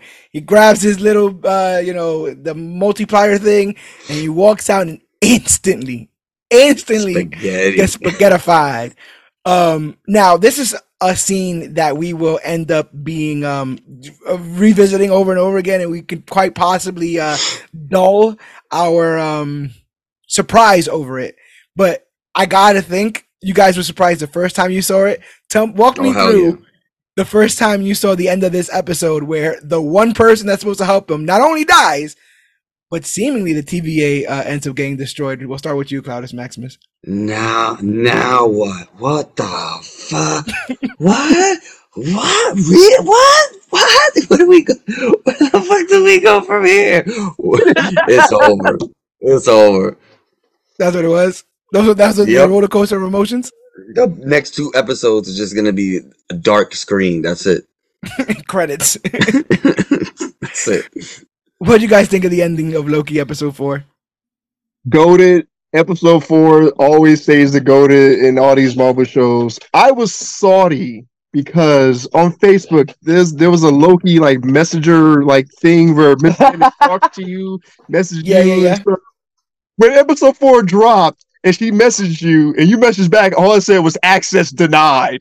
Access denied. Access denied. Like no matter what you say. So I'm like, yo, so this will be the episode 5? Like what are we about to get? They like, what's about to happen? Like, is the MCU gone? Is everyone dead now? I remember my heart dropping because there was no backup, right? Like once he died, everyone looked around and was like, now what? And they was like, there is no now what. That was all of it. That's it. all the eggs in one basket right there. But what do you think of that finale there? I was just like, okay, yo, that's the MCU, y'all. We can go home. It's over with. I don't know what happened. I thought they were gonna fix it. They didn't fix it. I think the show might end. What's the timestamp? Yeah, right. Timestamp of the episode. It did feel like an open and shut case, and it definitely felt very Infinity War. It felt very like I always think of the line from Star-Lord. Did we just lose? Like I'm so plugged in. That's gonna echo every time something bad happens. Like I'm so plugged in, and I'm like, okay, we got him. And it's the temporal aura. Miss Minutes is gone. We got rid of Renslayer. We're all here. We're all ready. And it's not even a case of like they put it in and it didn't work, or that they didn't press the button hard enough. They didn't even get out the gate. He didn't even get out the gate. Once he died out the gate, I said, oh. That's it. Like this is it. And like the repeated warnings that this might happen were kind of played as a joke, right? They say constantly, like, "Oh, your skin," and all that kind of stuff. And it's played up like a joke. And then when it happens, I'm like, "Oh, wow, all right." And it's all of it. It's the music swelling. It's the time to be brave. It's the whole theatrics of it. It really feels like a hero moment. And then he's just gone. So crazy. So we blink into the next episode. Loki opens his eyes from the explosion and sees that nobody's with him. He walks around the office and still can't find nobody. He time slips multiple times. Turns out that's back. He first time slips to where he finds Casey at Alcatraz. Casey obviously doesn't recognize him because he hadn't been pulled out from that timeline yet. He slips to 2012 where he sees B-15, now Verity Willis. Interesting name because she appears in the Agent of Asgard run. I read those comics the weekend after the finale dropped. I got some things to say, but I'll say them when I get there. Um, he slips to another timeline where he meets Mobius, who's named Don, who's selling jet skis, or I guess personal watercraft materials or something like that. And then he meets Ouroboros. In this timeline, he's called 80 Doug. Doug helps Loki by telling him he needs everyone in the room together to match their temporal auras so he can slip back to the loom's destruction and save it. So he does gather everyone out. He goes to get Sylvie. Sylvie remembers what happened. They talk about it. It's still the same conversation of like, save the TVA. We shouldn't save the TVA, Nazis, all that kind of stuff. All that stuff comes back up. But she's like, nah, you good. But then she goes and tries to listen to an album, and then everything goes into spaghetti. And she was like, oh yeah, nah, I think someone told me about this. I should probably go back over there. That was pretty fire. And you know what's funny about that? Think about this, and this is happening right now in front of me, so I might want to go help what's going on. That was pretty dope. I like that. And and I don't know why, but I forget she still has that He Who Remains Tempad watch doohickey. You know, so when she broke that out, so when she broke that shit out, I was like, oh, I forgot you had to get out of there, that girl. Like, what's up? Yeah. And it's also this thing where Loki keeps trying to express to her the importance of the TVA. They were both set to go get He Remains and kill him. That was their set mission from that episode 6, right? And then he ends up being killed. Prior to being killed, he says that instead of him being killed, the only other option is both Lokis running the TVA. They're like, that's never going to happen. Fast forward to him literally begging her and saying, we should run the TVA. And again, all she hears is the Nazi shit. She's like, wait, what? They got you too? Like, we were done with this. We said we were done with this. And you agreed with me and everything was fine. And even when they brought it up to us that we could control it, we were like, no one wants to do that. We're not going to do that. And now you're literally asking me. LeBron. Yeah. Like you're bringing up to me the one thing we said was, ridiculous. But I do love the well-placed line of, she says something like, you're playing God or whatever. He goes, Sylvie, we are gods. And then he walks away and I was like, he's kind of right though. He is a god, man. Like, we all playing him because he's a nice little British man in a suit, but he's a god. He's got god powers. So he should not be trifled with. I love those little Loki moments he has. Like when he was interrogating Brad, he was just like, "Remember, I'm a villain." Yes, and he pulls up the horns, or he gets those British street punks to mess with him in the street. It's like, we don't gotta go this way, but we gotta go this way. In this episode in particular, where he's trying to bring everyone back to save the TVA, is he expresses feeling lonesome and wanting everyone back because he wants his friends back. Something he hadn't really expressed, something he hadn't been vulnerable about for the longest time. And in the grand scheme of Loki, that may seem like an eventuality that he would get to, but we have to remember this is a Loki that, I don't know, a month ago in the timeline, ripped the man's eye out in Avengers so he can break into something or other. He's the man who stabbed Coulson. He's the man who, sent all those people to kill. Yeah, he basically sent an entire invasion to kill multiple people in New York and take over the world. So this is a real hard lesson for him, this whole friends thing. And he's willing to do whatever it takes to bring these people together, but Sylvie, she's just not buying it. So he does end up getting everybody together. But before Loki could process anything, the spaghettiness ends up going back at it, and the timelines are crumbling, and we almost get a second version of the snap where all those members of the TVA start to slowly go away. But he already realizes that he can control his time slipping, so he does his best, and he gets to slip right before the loom explodes. Hell of an ending to that episode. So I'm like, here we go again. I was getting mad Infinity War vibes. Just, oh my god, watching everyone disappear. And watching Mobius, I gotta get back to my voice. As soon as he said this, I was like, oh. This is my feelings. I just love. Infected. Yeah. I'm loving the whole he snaps back to the TVA. He's over the shoulder of OB, and then credits. And then dun dun dun dun dun dun dun dun. And I'm like, come on, what are you doing to me right now? Bugging right now. Really, really good stuff. What did you guys? This is something we haven't kind of touched on, but obviously get touched on more on the finale, which we're getting into. What did you guys think of the whole Mobius through line in this? He's somebody who is questioned and then downright yelled at and interrogated about not wanting to know about his prior life before being pulled into the TVA. Did you guys side with him on kind of not really wanting to know? Did you guys want him to find his other variant? How did you feel about his whole journey in this? I specifically want to point to when he gets chewed out for just kind of wanting to go get some pie. And Sylvie's like, what are you doing? The fucking timeline. First of all, did we see him? Because in the trailer for the show, we saw him on a jet ski. He wasn't on the jet ski. No, he never actually rides a jet ski in the water in this show. No. Never get it. But I thought all of it. To be honest, it was either. I was wondering if we were ever going to see that, because if he didn't care, then why would they care to show us? You know what I'm saying? So it's like we could go with it, and we could also go without it. If anything, I wasn't. To be honest, if it didn't matter to him, so it really didn't matter to me in a little bit, though. Just because of the way he was playing at it. So I'm like, if he don't care, then I guess I don't care. I can see that. What'd you guys think?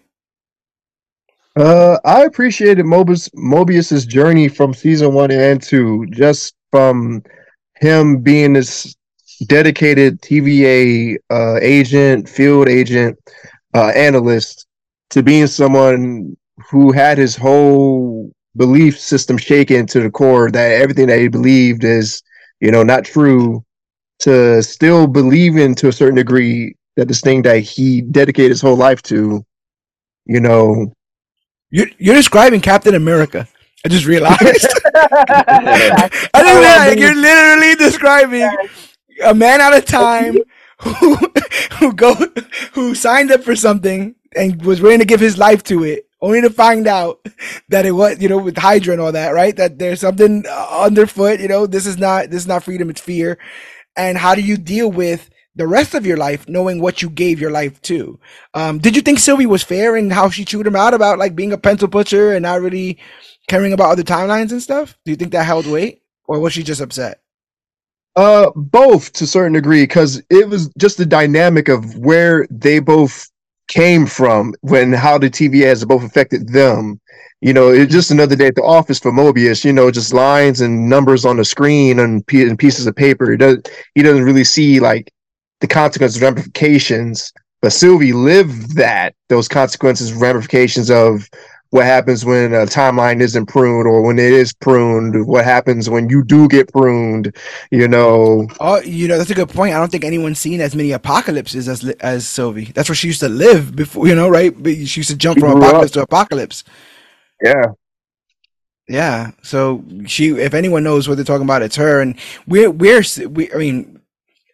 kind of like live that life now, right? There's literally a conflict going on overseas, and all we really know are numbers. We don't know people, right? We don't know. It's closer to some people than it is to others because of what they know, who they know, what experiences that they have. But to a lot of people, it's just numbers. They're saying numbers about this, they're saying numbers about that. And some of us are trying to grab people and be like, these are people. These are people. Like, hello, these are people. You can't just do this, and yeah, so I got a lot of that in this context as well. I think they did a really good job with that. And it's so weird to have Loki this is like a hero's journey this season. Like he's trying to do something right. Yeah. Like he's going out of his way to do something right. And there's a defeatist nature, not only in his portrayal as Loki in this medium, but when I went and read that Agents of Asgard story, one of the most heartbreaking through lines in that is this idea that no matter what he does, he'll always be regarded as the god of lies. So even if he was right or nice or did something right this one time, when he shows up and he's like, hey guys, I got us a pizza, they're like, yeah, pizza with snakes on it. Oh, Loki over here. Like no matter what he does, people always refer to him as how they knew him, how they met him. That happens a lot with family, right? Thor can never see him as anything other because that's how they grew up. Odin, you're seeing how that treatment went. So that the Loki book, the comic, goes to great lengths to show that you're more than how people label you. But even in doing so, that has to matter to you. It has to matter to you who you are, not necessarily how other people view you, because they will maintain that version of you. To a lot of people, it's more convenient for them to maintain the bad version of you in their head than it is the good one. So you got to let them live that. If they want to label you for that one moment, that one instance, that one time, that one century that he was kind of a jerk, if they want to, and forget all of what he could be, his potential and stuff, they're going to end up losing out.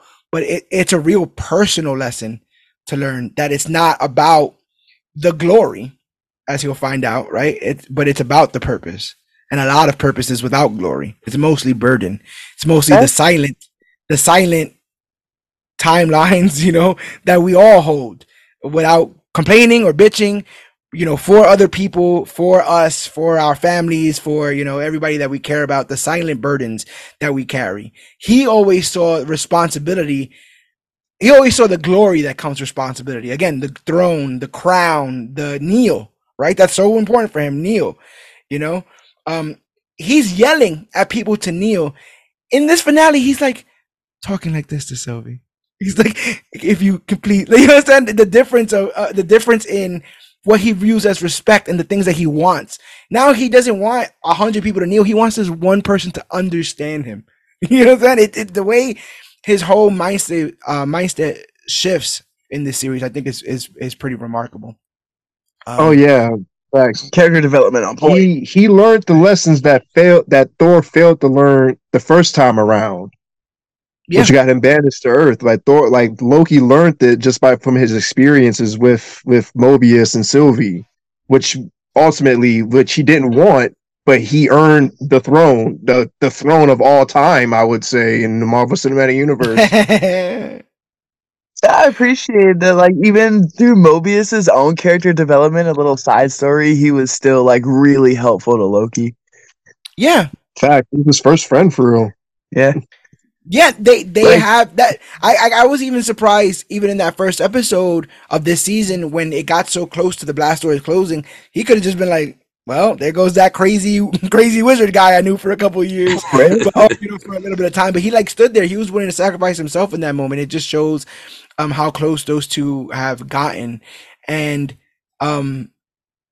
there's something obviously hilarious at the face of what we're about to talk about with this next episode, but that hilarity then just gets compounded with tragedy, because it goes to what I'm saying. It's almost as if, and this is something stated in the first season, right? I think even by Sylvie, what makes a Loki is that they lose, that they're losers.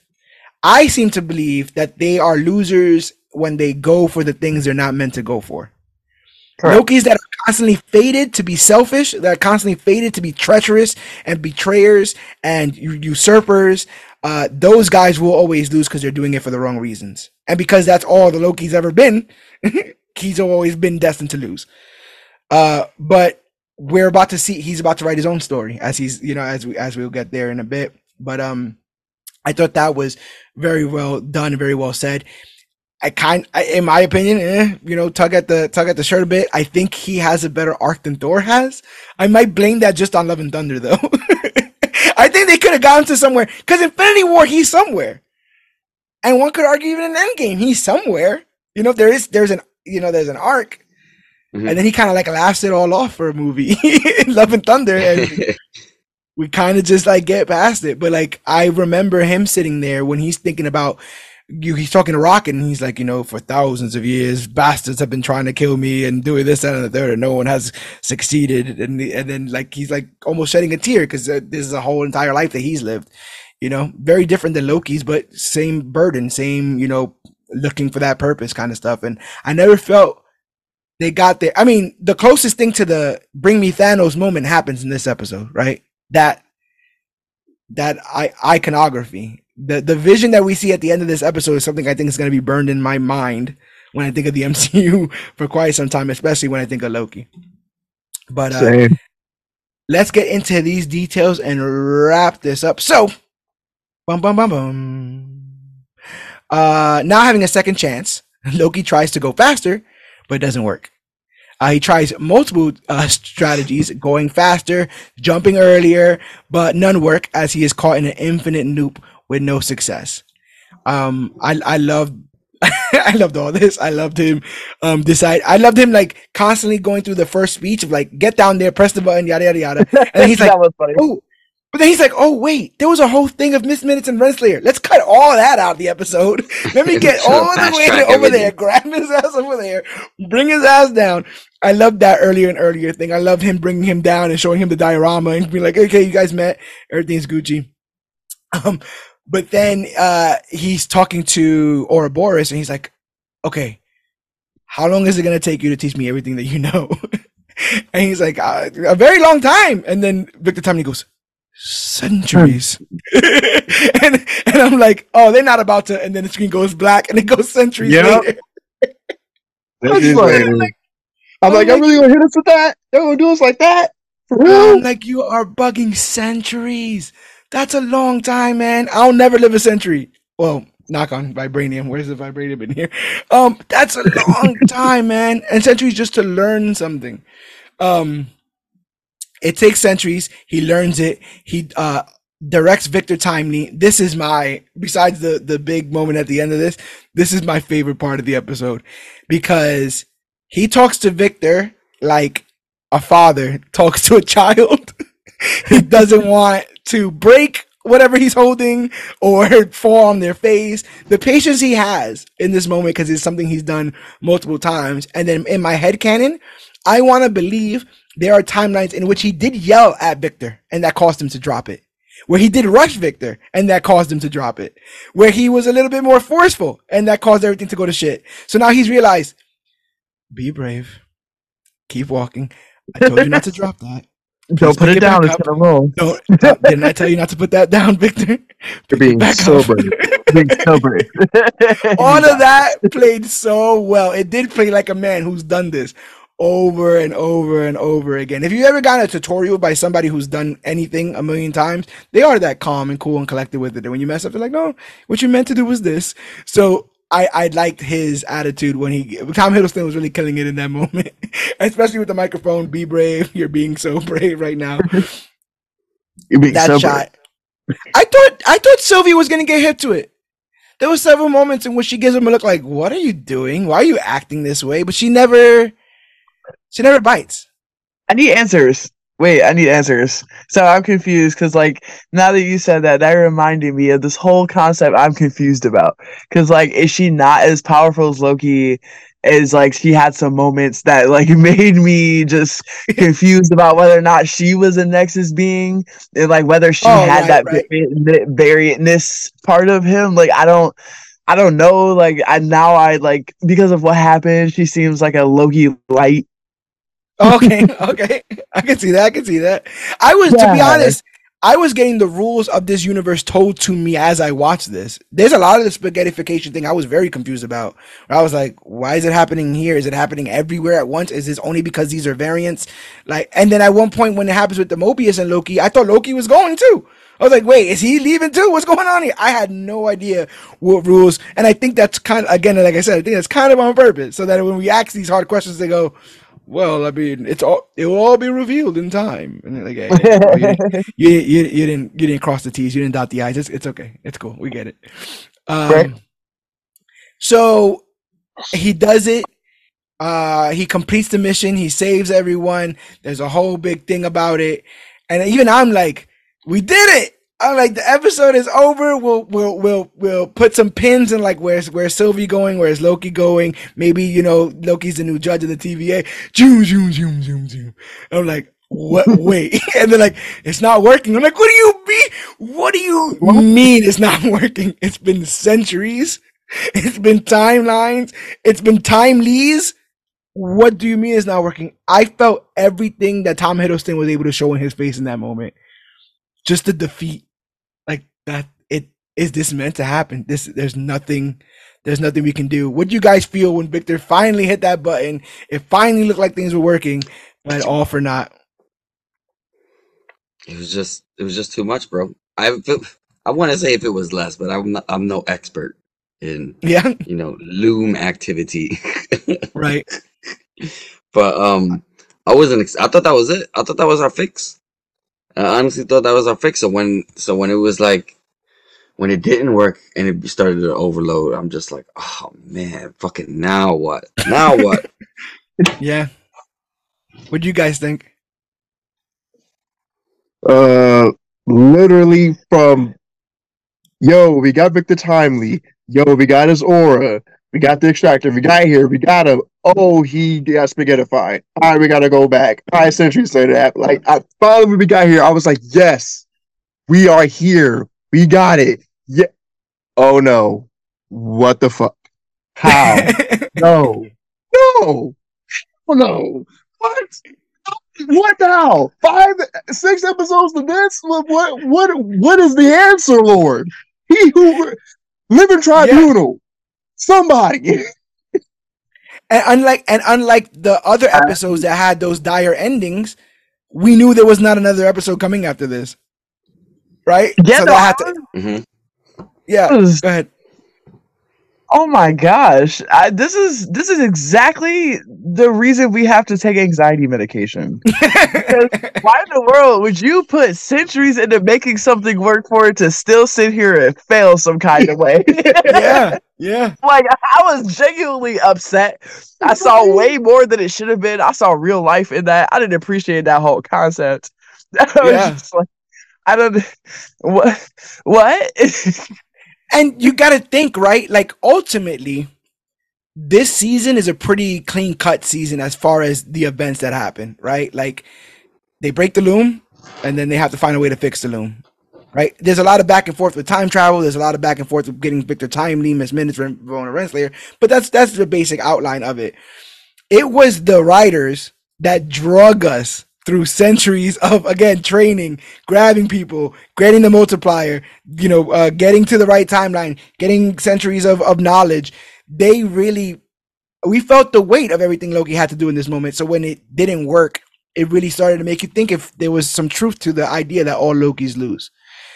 But already in my head, I'm like, well, he who remains don't gotta die, man. I'm like, I'm thinking to myself, I'm like, well, if we're talking about like the real moment is when you stabbed him. So like, if all of this is because you stabbed him, we might want to go back and unstab him. And that's what he does. He goes back to the Citadel at the end of time, and tries to stop Sylvie from killing He Who Remains. However, he realizes that the only way to do this is kill her. He is a better man than me. Because once I would have found out that, it would have been one life for the rest of the timeline. But my man really digging Sylvie. What do you guys think on that? Are you team Sylvie gotta go in this instance? Or is there a Raise better my way? hand. Yeah? I was almost there. I was trying to be honest, I was trying to trick myself to make myself be like, make me feel like it was okay. So I'm like, well, bro, you're gonna have to. Yeah, I'm like, at this point, I don't know, man. If you're gonna have to We'll go get you're gonna McDonald's have to kill afterwards, yourself. bro. You know, Killer, go get But I McDonald's bought you a that was the afterwards. only milkshake. way I was starting to see. Yeah. Oh no! I'm so sorry. On behalf of my species as an entirety, she was way too emotional about that. She Yeah. really like woman the out of that situation. Like it was hardcore womaning she did. Right. She literally, he was so nice of him not to kill her because I'm sitting here like, kill her. She's really messing up a lot because she's just being so emotional about this. Yeah. Sylvie, stop it. Oh my gosh. Oh my gosh. I do love that you kind of get that moment of like when Cap sees his other self and he's like I can do this all day and he's like, yeah, I know. It's like similar thing happens where she's like, if you want to kill him, he's like, yes, I gotta kill you. Yes, I understand, I get it. We went over this over and over again. And I just love the see you soon. See you Oh, soon. the background and stuff. Yeah, that That was. Yeah. whole time he was Seemed back there like- playing with It that. seemed like he was talking to Loki about that see you soon because he knew Yeah, what was yeah. up. It could very well be that. 100% it could be double speak. If anyone's double speaking, it's his ass. And he's like, yeah, I'll see you soon when you realize that this is not the way it works. You'll be back here again and we'll be having this conversation again. He was so frustrated in the background with all of that. He was like being really extra with the little stabby sound. He's like, oh, it was like, come on. He was pretty playing funny. him the whole time. And the thing is, I guess what also doesn't help is that we've been doing this scale, right, of like what could be sacrificed for the greater good all season. And we're like, maybe not a whole set of timelines and maybe not even a singular branch timeline. One person? I mean, one person? Maybe. But this is the first person since Thor and maybe Mobius that he's cared about. And definitely the first person to like look at him instantly and be like, like not instantly standoffish or any of that kind of stuff. They share that moment on Lamentis. He sings like the very first time I ever heard Loki ever sing. He sings with her. So he definitely has a lot of stake there. But yeah, it basically gets put on the table. He has to it's the sacred timeline or nothing. The loom is a fail safe where if the multiverse opens, everything gets destroyed. So it's either kill Sylvie or kill He Who Remains. And he slips into the interrogation room from episode 1. He talks to Mobius. Mobius basically tells him that Renslayer killed the kid, right? Like that Renslayer pruned some kid. Yep, pruned a kid. That sounds like her. Yeah, that he refused to prune somebody, but Renslayer did, and thus in doing so, he was able to see. Because if he didn't prune the kid, more people were gonna die. Renslayer did prune that kid, so she actually saved lives. And through this, Loki realizes that purpose comes with a burden. They shake hands, and then Mobius goes, and it's another little sad moment. He goes right before Sylvie dies in the 80 Doug timeline, right before he initially snapped back in the last episode, the ending of the last episode. And he asks her what she should do, and she tells him that he should let the multiverse be. He then realizes that he could do that if he replaces the loom with something better. He slips back to before the loom's destruction and says goodbye to everyone. This was another well-acted scene because they're all acting as if all this is happening for the first time, and he's doing his own plan. He's already walking downstairs. He's like, I ain't gotta really tell y'all nothing. I know what I'm finna do. No nothing. Yeah, crazy. Yeah, he's like, I know what I'm finna do, and y'all be happy for it. I ain't got time to explain. I've had a day, and when I say a day, I mean like several centuries. And I'm done with all of this. So he says goodbye to everyone before going out on the gangway himself. A post that has gone viral, basically, where we connected a line he says in this moment to a line in Thor 1. Have you seen that, A-Rob? People are sharing the hell out of that clip.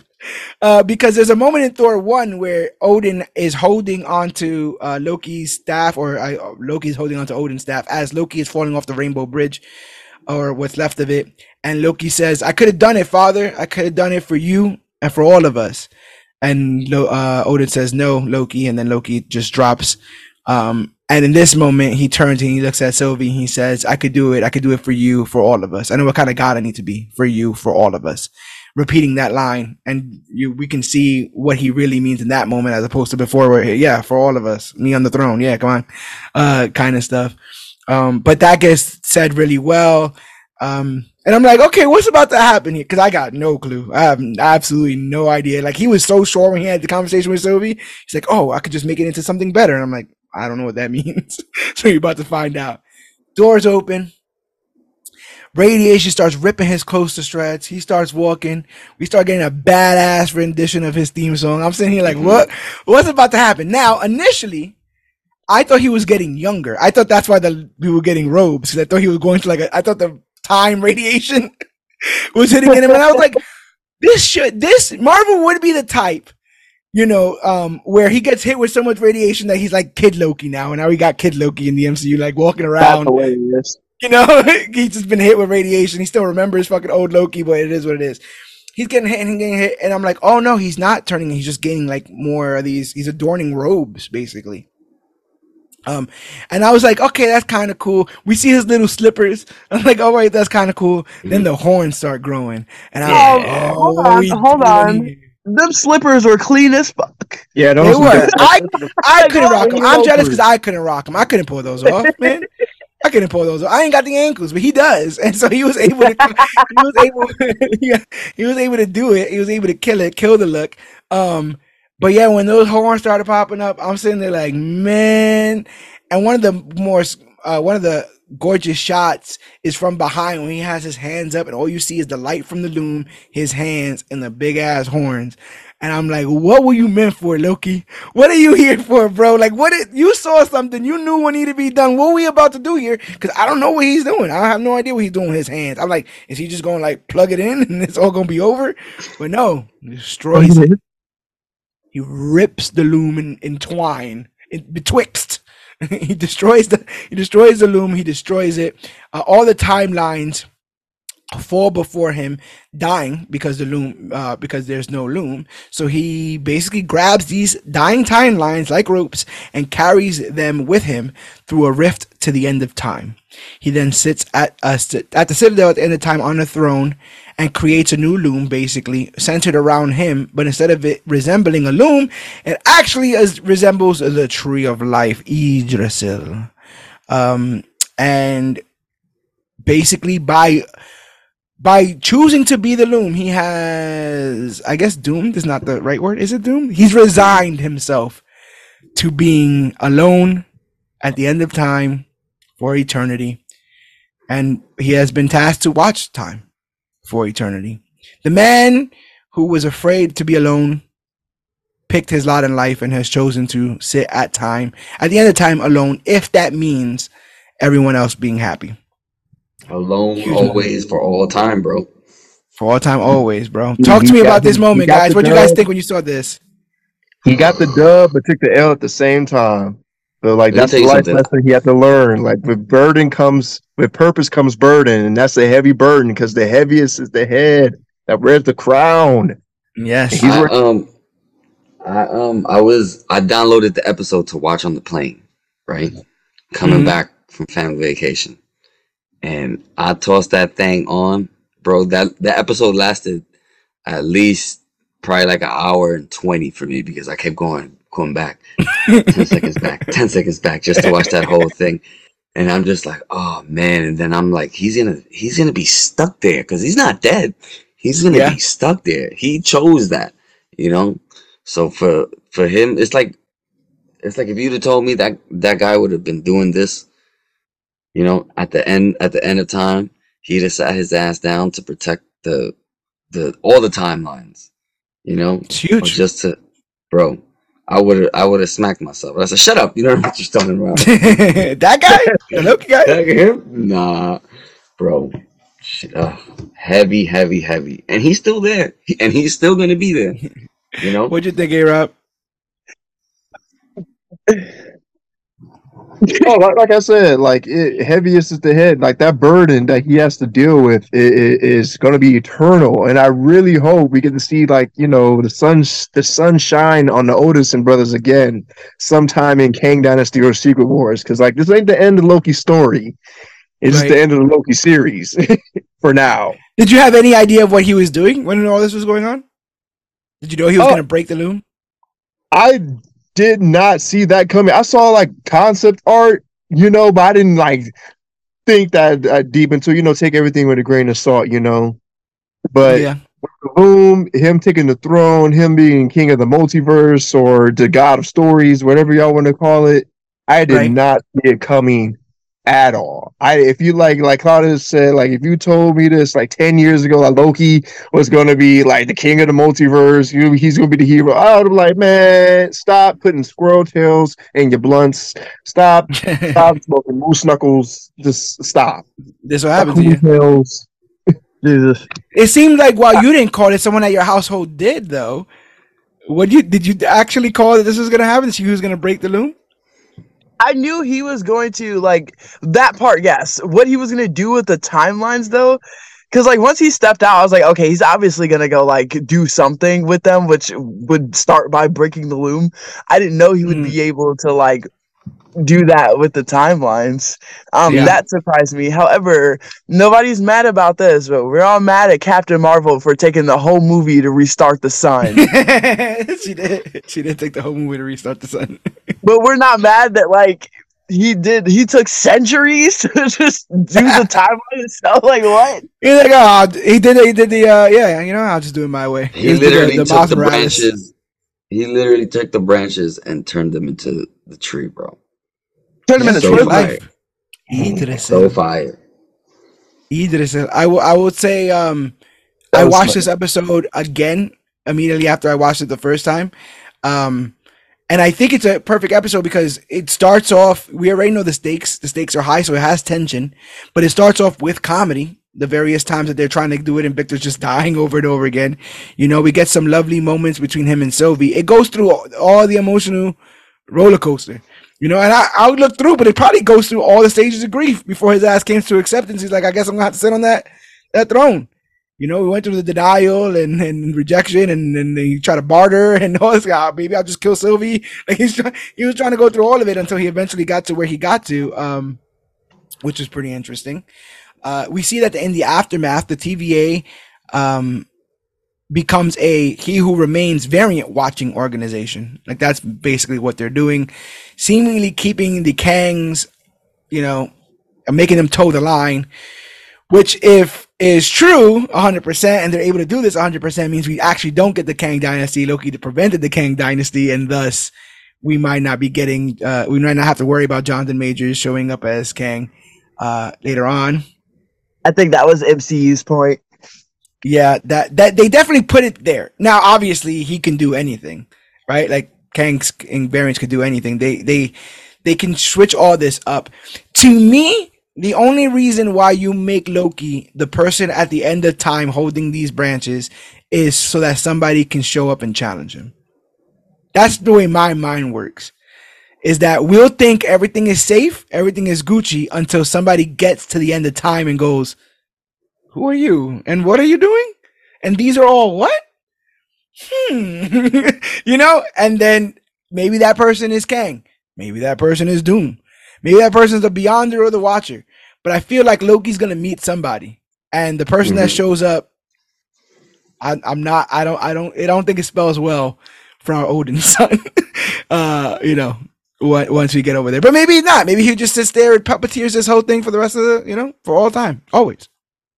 Yeah. What do you think about the future of Loki, if it will? I mean, we're not, to our knowledge, we're not getting a Loki season 3, and Tom Hiddleston was asked, and he said on like talk shows that, you know, this was a culmination of a 14-year journey, but if they ever call and ask him to come back, he's down. It's never truly the end.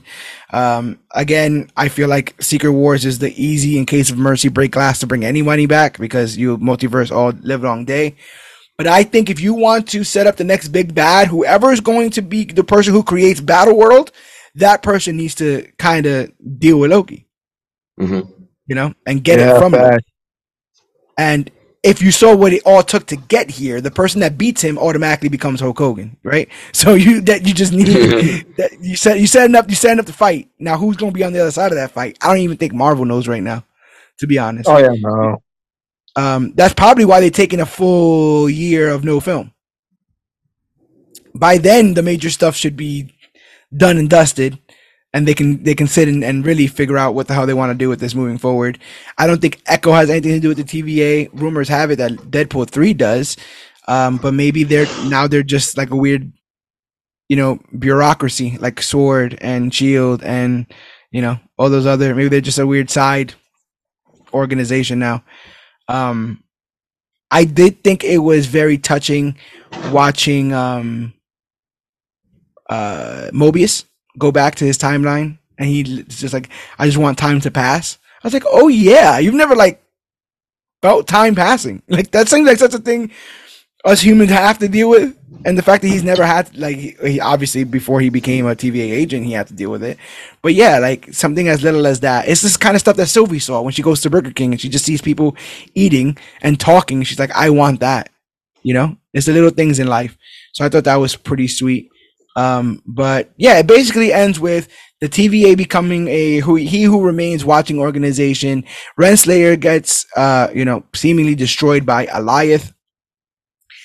Miss Minutes is rebooted, and Obi's like she still might kill us. We don't know, and we don't know. So be on the lookout for a Renegade Miss Minutes. I feel like the Renegade Miss Minutes is there in case we do get Jonathan Majors back. She'll be like, "You thought, you thought he was gone. You thought my boo was gone. Never. It's love forever. I'm bringing his ass back." Um, and then it kind of just ends with Loki holding on to all the various timelines, and I guess we get this idea that he can sort of kind of oversee everything, right? Like he sees Mobius, right? That's why he smiles. He can see with these timelines, and he's destined to be there at the end of time holding it. It's the kind of epic ramifications I expected given everything that had happened thus far in the universe and everything that happened thus far in the show. So I was thoroughly impressed, and I thought they did a terrific job in being able to put a button on the end of this. But I don't fault them on not being able to be definitive about Kang because they don't know what the deal is with that. A-Rob, do you see a clean get out here? Would In you be terms of disappointed what? if we just completely dropped the Kang of it all? Uh, I'm kind of beside myself when it comes to the Kang of it all. Like, I really want to see the rest of the story that they've built up for so long to continue. But at the same time, the other thing that can replace Kang also is like enticing me as well. So Yeah, I'm a little bit beside myself. yeah, I can dig that. Cloudus? Almost the same as him, but I don't want whatever decision they make. I don't want anything to be rushed. Because I don't want anything to seem phoned in. I'm hoping this major stuff clears the air. Um, I'm hoping it goes in the right direction where we get the chance to he's actually innocent and stuff. And I feel like that's the only way we hang on to him. And then we get the story that they really want to tell. Otherwise, if not, then they're just gonna go plan B, and they gotta fast track that at some point if that's the way they want to go, and that's what I don't want. But I I like Doom, bro.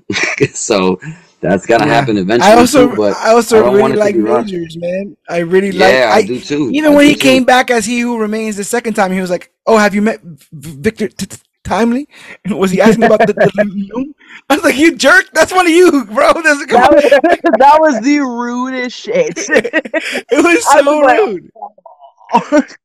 But he came back and brought another layer of that too. Like, do you think this is the first time we've had this conversation stuff? And Timely. yeah, yeah, he's such a jerk, and I really thought he did a great job, and I could almost feel like Jonathan Majors had some stuff to say when he's Victor Timely. He's like, "I've not done anything. You want to just end me here? Like I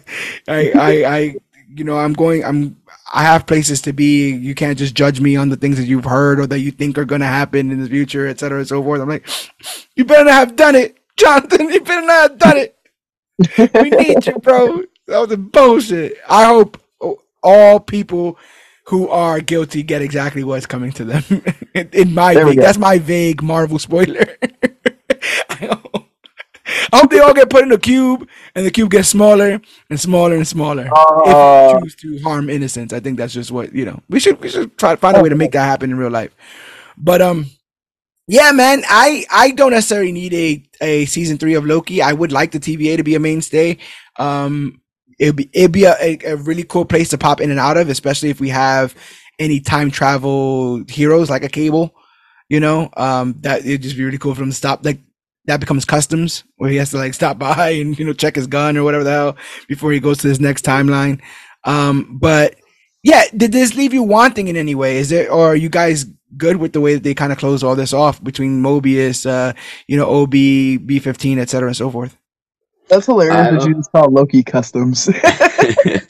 um I figured the ending was a heavy, heavy, heavy episode. The ending was, and I just feel like we wrapped it up in a boat.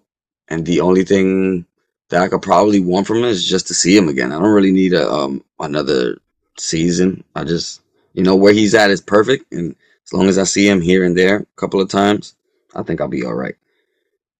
Yeah, same. I agree. Like I definitely, like I said before, I want to see the sunshine on the Odinson brothers again. I want to see an even more powerful version of Thor meet this powerful version of Loki, and to see where they're at that time in their stories or their character arcs in the MCU.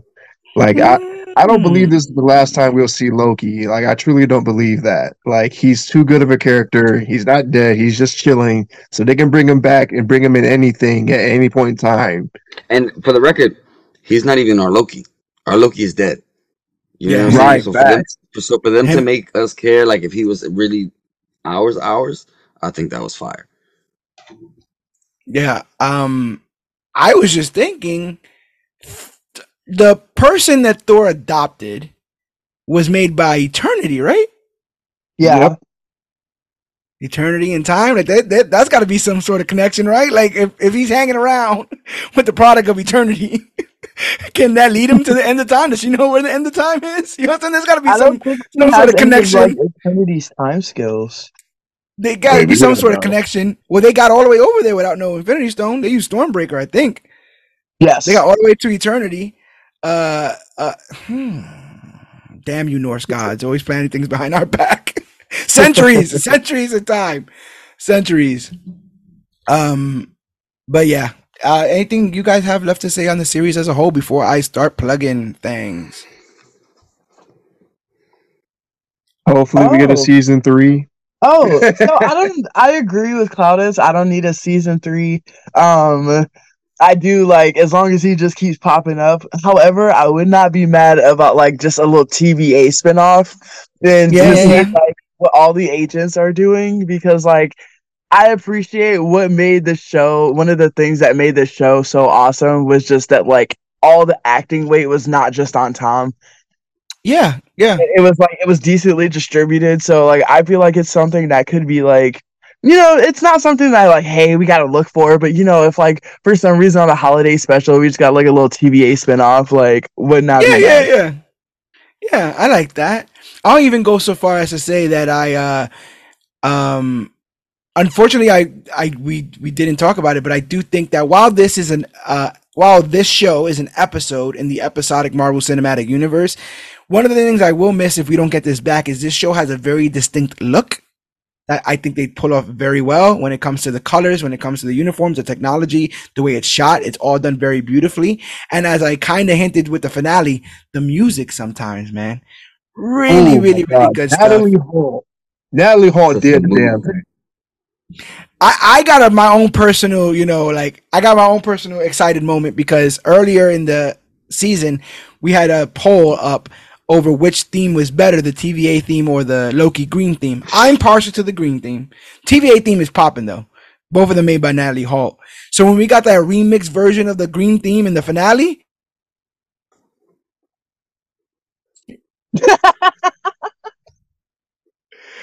oh my Absolutely. God. I don't even know what just happened, but like it Oh was yeah, my perfect microphone switched real reaction. quick. Everything. But yeah, Yeah, I was that like, was like it was perfect reaction though because it was just like I just cut. Yeah, my microphone just cut out. But no, like I think it's one of the coldest Marvel things music wise in a long oh time. facts. Oh yeah. It was some boss level like King of Harlem, sitting on the throne kind of stuff. Like I was sitting there like this is gospel. We at church. Sit down, now rise for King Loki. I was like, damn, that was cold. So yeah, find Natalie Hall a job somewhere else. I was reading the Agents of Asgard comic, listening to the score for what they had up until now because they don't have I don't think episodes 4, 5, and 6 out yet officially as far as the Loki soundtrack is concerned. So because they have episodes 1, 2, and 3, I'm listening to that, and occasionally it would play the Loki theme, but in the old Chicago style from the from the timely episode. And I'll be, yeah, yeah, or the Marvel, the opening mark, the ding, ding, ding, ding, ding, ding, ding, ding, ding, but with the old timey piano, really, really cool stuff. It just goes to show you how inventive she was with music and all that stuff. So yeah, keep these people around, and I think that they are. I think that Moorhead and some of these other people that worked on this show are now spilling into other projects in Marvel as they become quality control because this was quality and somebody needs to control it. Somebody needs to hold all the timelines. It would have been funny as hell. Loki would have grabbed all those timelines and then looked across the hall, and it's Kevin Feige. He's got a bunch of timelines in his hand, and he's like, "First time, bro. It's hard, man." And no one's there to thank you. It's rough. It's rough stuff. But good thing is, no matter where Loki goes, time will remain, and that means that we will remain. We will be the who remains as we continue our journey covering the latest and greatest things to come to comic books and comic book media. We are doing our best every single week to recap and review some of the greatest books. Stories and television shows out there. Next week, like I said, I believe it's next week we're doing Gen V. If not, we're doing it very, very soon. Superman and Lois on the deck for season 3. We'll be covering that. Mask of the Phantasm hits its 30th anniversary this year. Can't wait to dive into some of that. We got some really, really cool stuff. And then we'll be doing our year in review, where we'll be tackling all the controversy we got this year. Boy, did we get a lot of it. And then doing our predictions for next year. But the only way you guys can find out how all that comes about by going to comicbookclick.com. Comicbookclick.com is our one-stop for everything Comic Book Click. Merchandise articles written by us, and it's the quickest way for you guys to support us. If you hit that Shop CBC link, you can buy merchandise designed by me, and we get a kickback of every single thing purchased. Black Friday's coming up, so consider that. People, they're good quality shirts. We see, obviously, my man A-Rob rocking one of them right now. Gang, gang. You know what I'm saying? For life. So yeah, consider getting that. We get a kickback of that. If you want to give us money and don't necessarily expect something material, you can go to patreon.com/CBC Clubhouse. And for as little as 10 cents a day, $3 a month, you can help us keep our lights on here as we try to afford the hardware and software we need to keep providing content free of charge for you guys. We got some pretty interesting things coming down the pipe. So yeah, consider helping us support that way. If you can't support us monetarily, rate and review us on iTunes. It's the quickest way for us to grow as podcasters and find out what you like and what you don't. If you recommend our podcast and people looking for our kind of content, will find us easier on these podcast directories if we're highly rated. So try to rate us high if you can, so we could find the rest of our people. We're looking for our other variants across the timeline. Help us snatch those people up and get them on the bandwagon before the bandwagon gets full. But we really want to talk to you guys. We're really trying our best to expand our social media horizons. We are close to doubling our numbers last year in terms of social media. Half of that goes to all you guys working hard out there, liking, sharing, and subscribing our stuff. The other half of that goes to Rob, the Marvel God, going out there and putting out quality posts, sharing quality posts, and getting our name out there. So thank you, brother, because yeah, we're itching in right now on 18K. Last year we ended at 9K. So that would already be a double. I think we could hit 19. I'm going to try to hit 19 for the years out. That's going to be my little, put that timeline on it.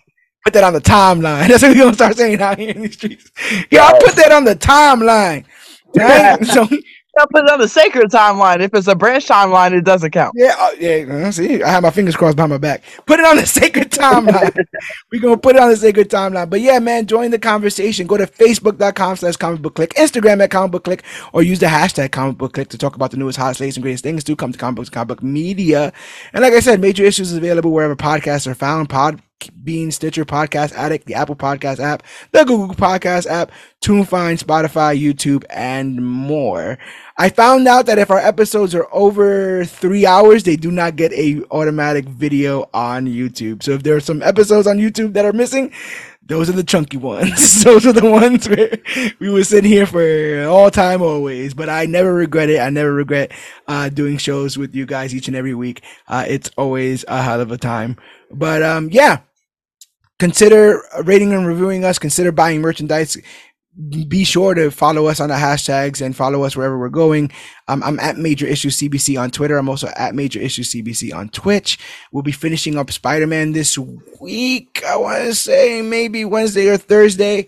I'm finally completing Marvel Spider-Man 2. It's been a hell of a blast, and it's kind of crazy because it's one of the games I think ever that I will have all my story mode stuff like documented, so I can go back and look at how I looked at certain moments when I was bugging the fuck out about things.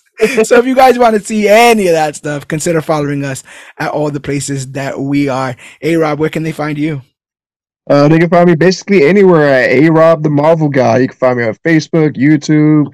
And on Twitch, my name is Omega Avenger 26. Sometimes I play Marvel Staff. Mm-hmm. Sometimes, actually, I play all the time, and the game's highly addictive. I highly recommend everyone playing it. Download at least one time, get you feel for it, especially if you like card games or collectible games. It's a game I very much recommend for you. It's so addicting. Oh my god. That's awesome. That's awesome.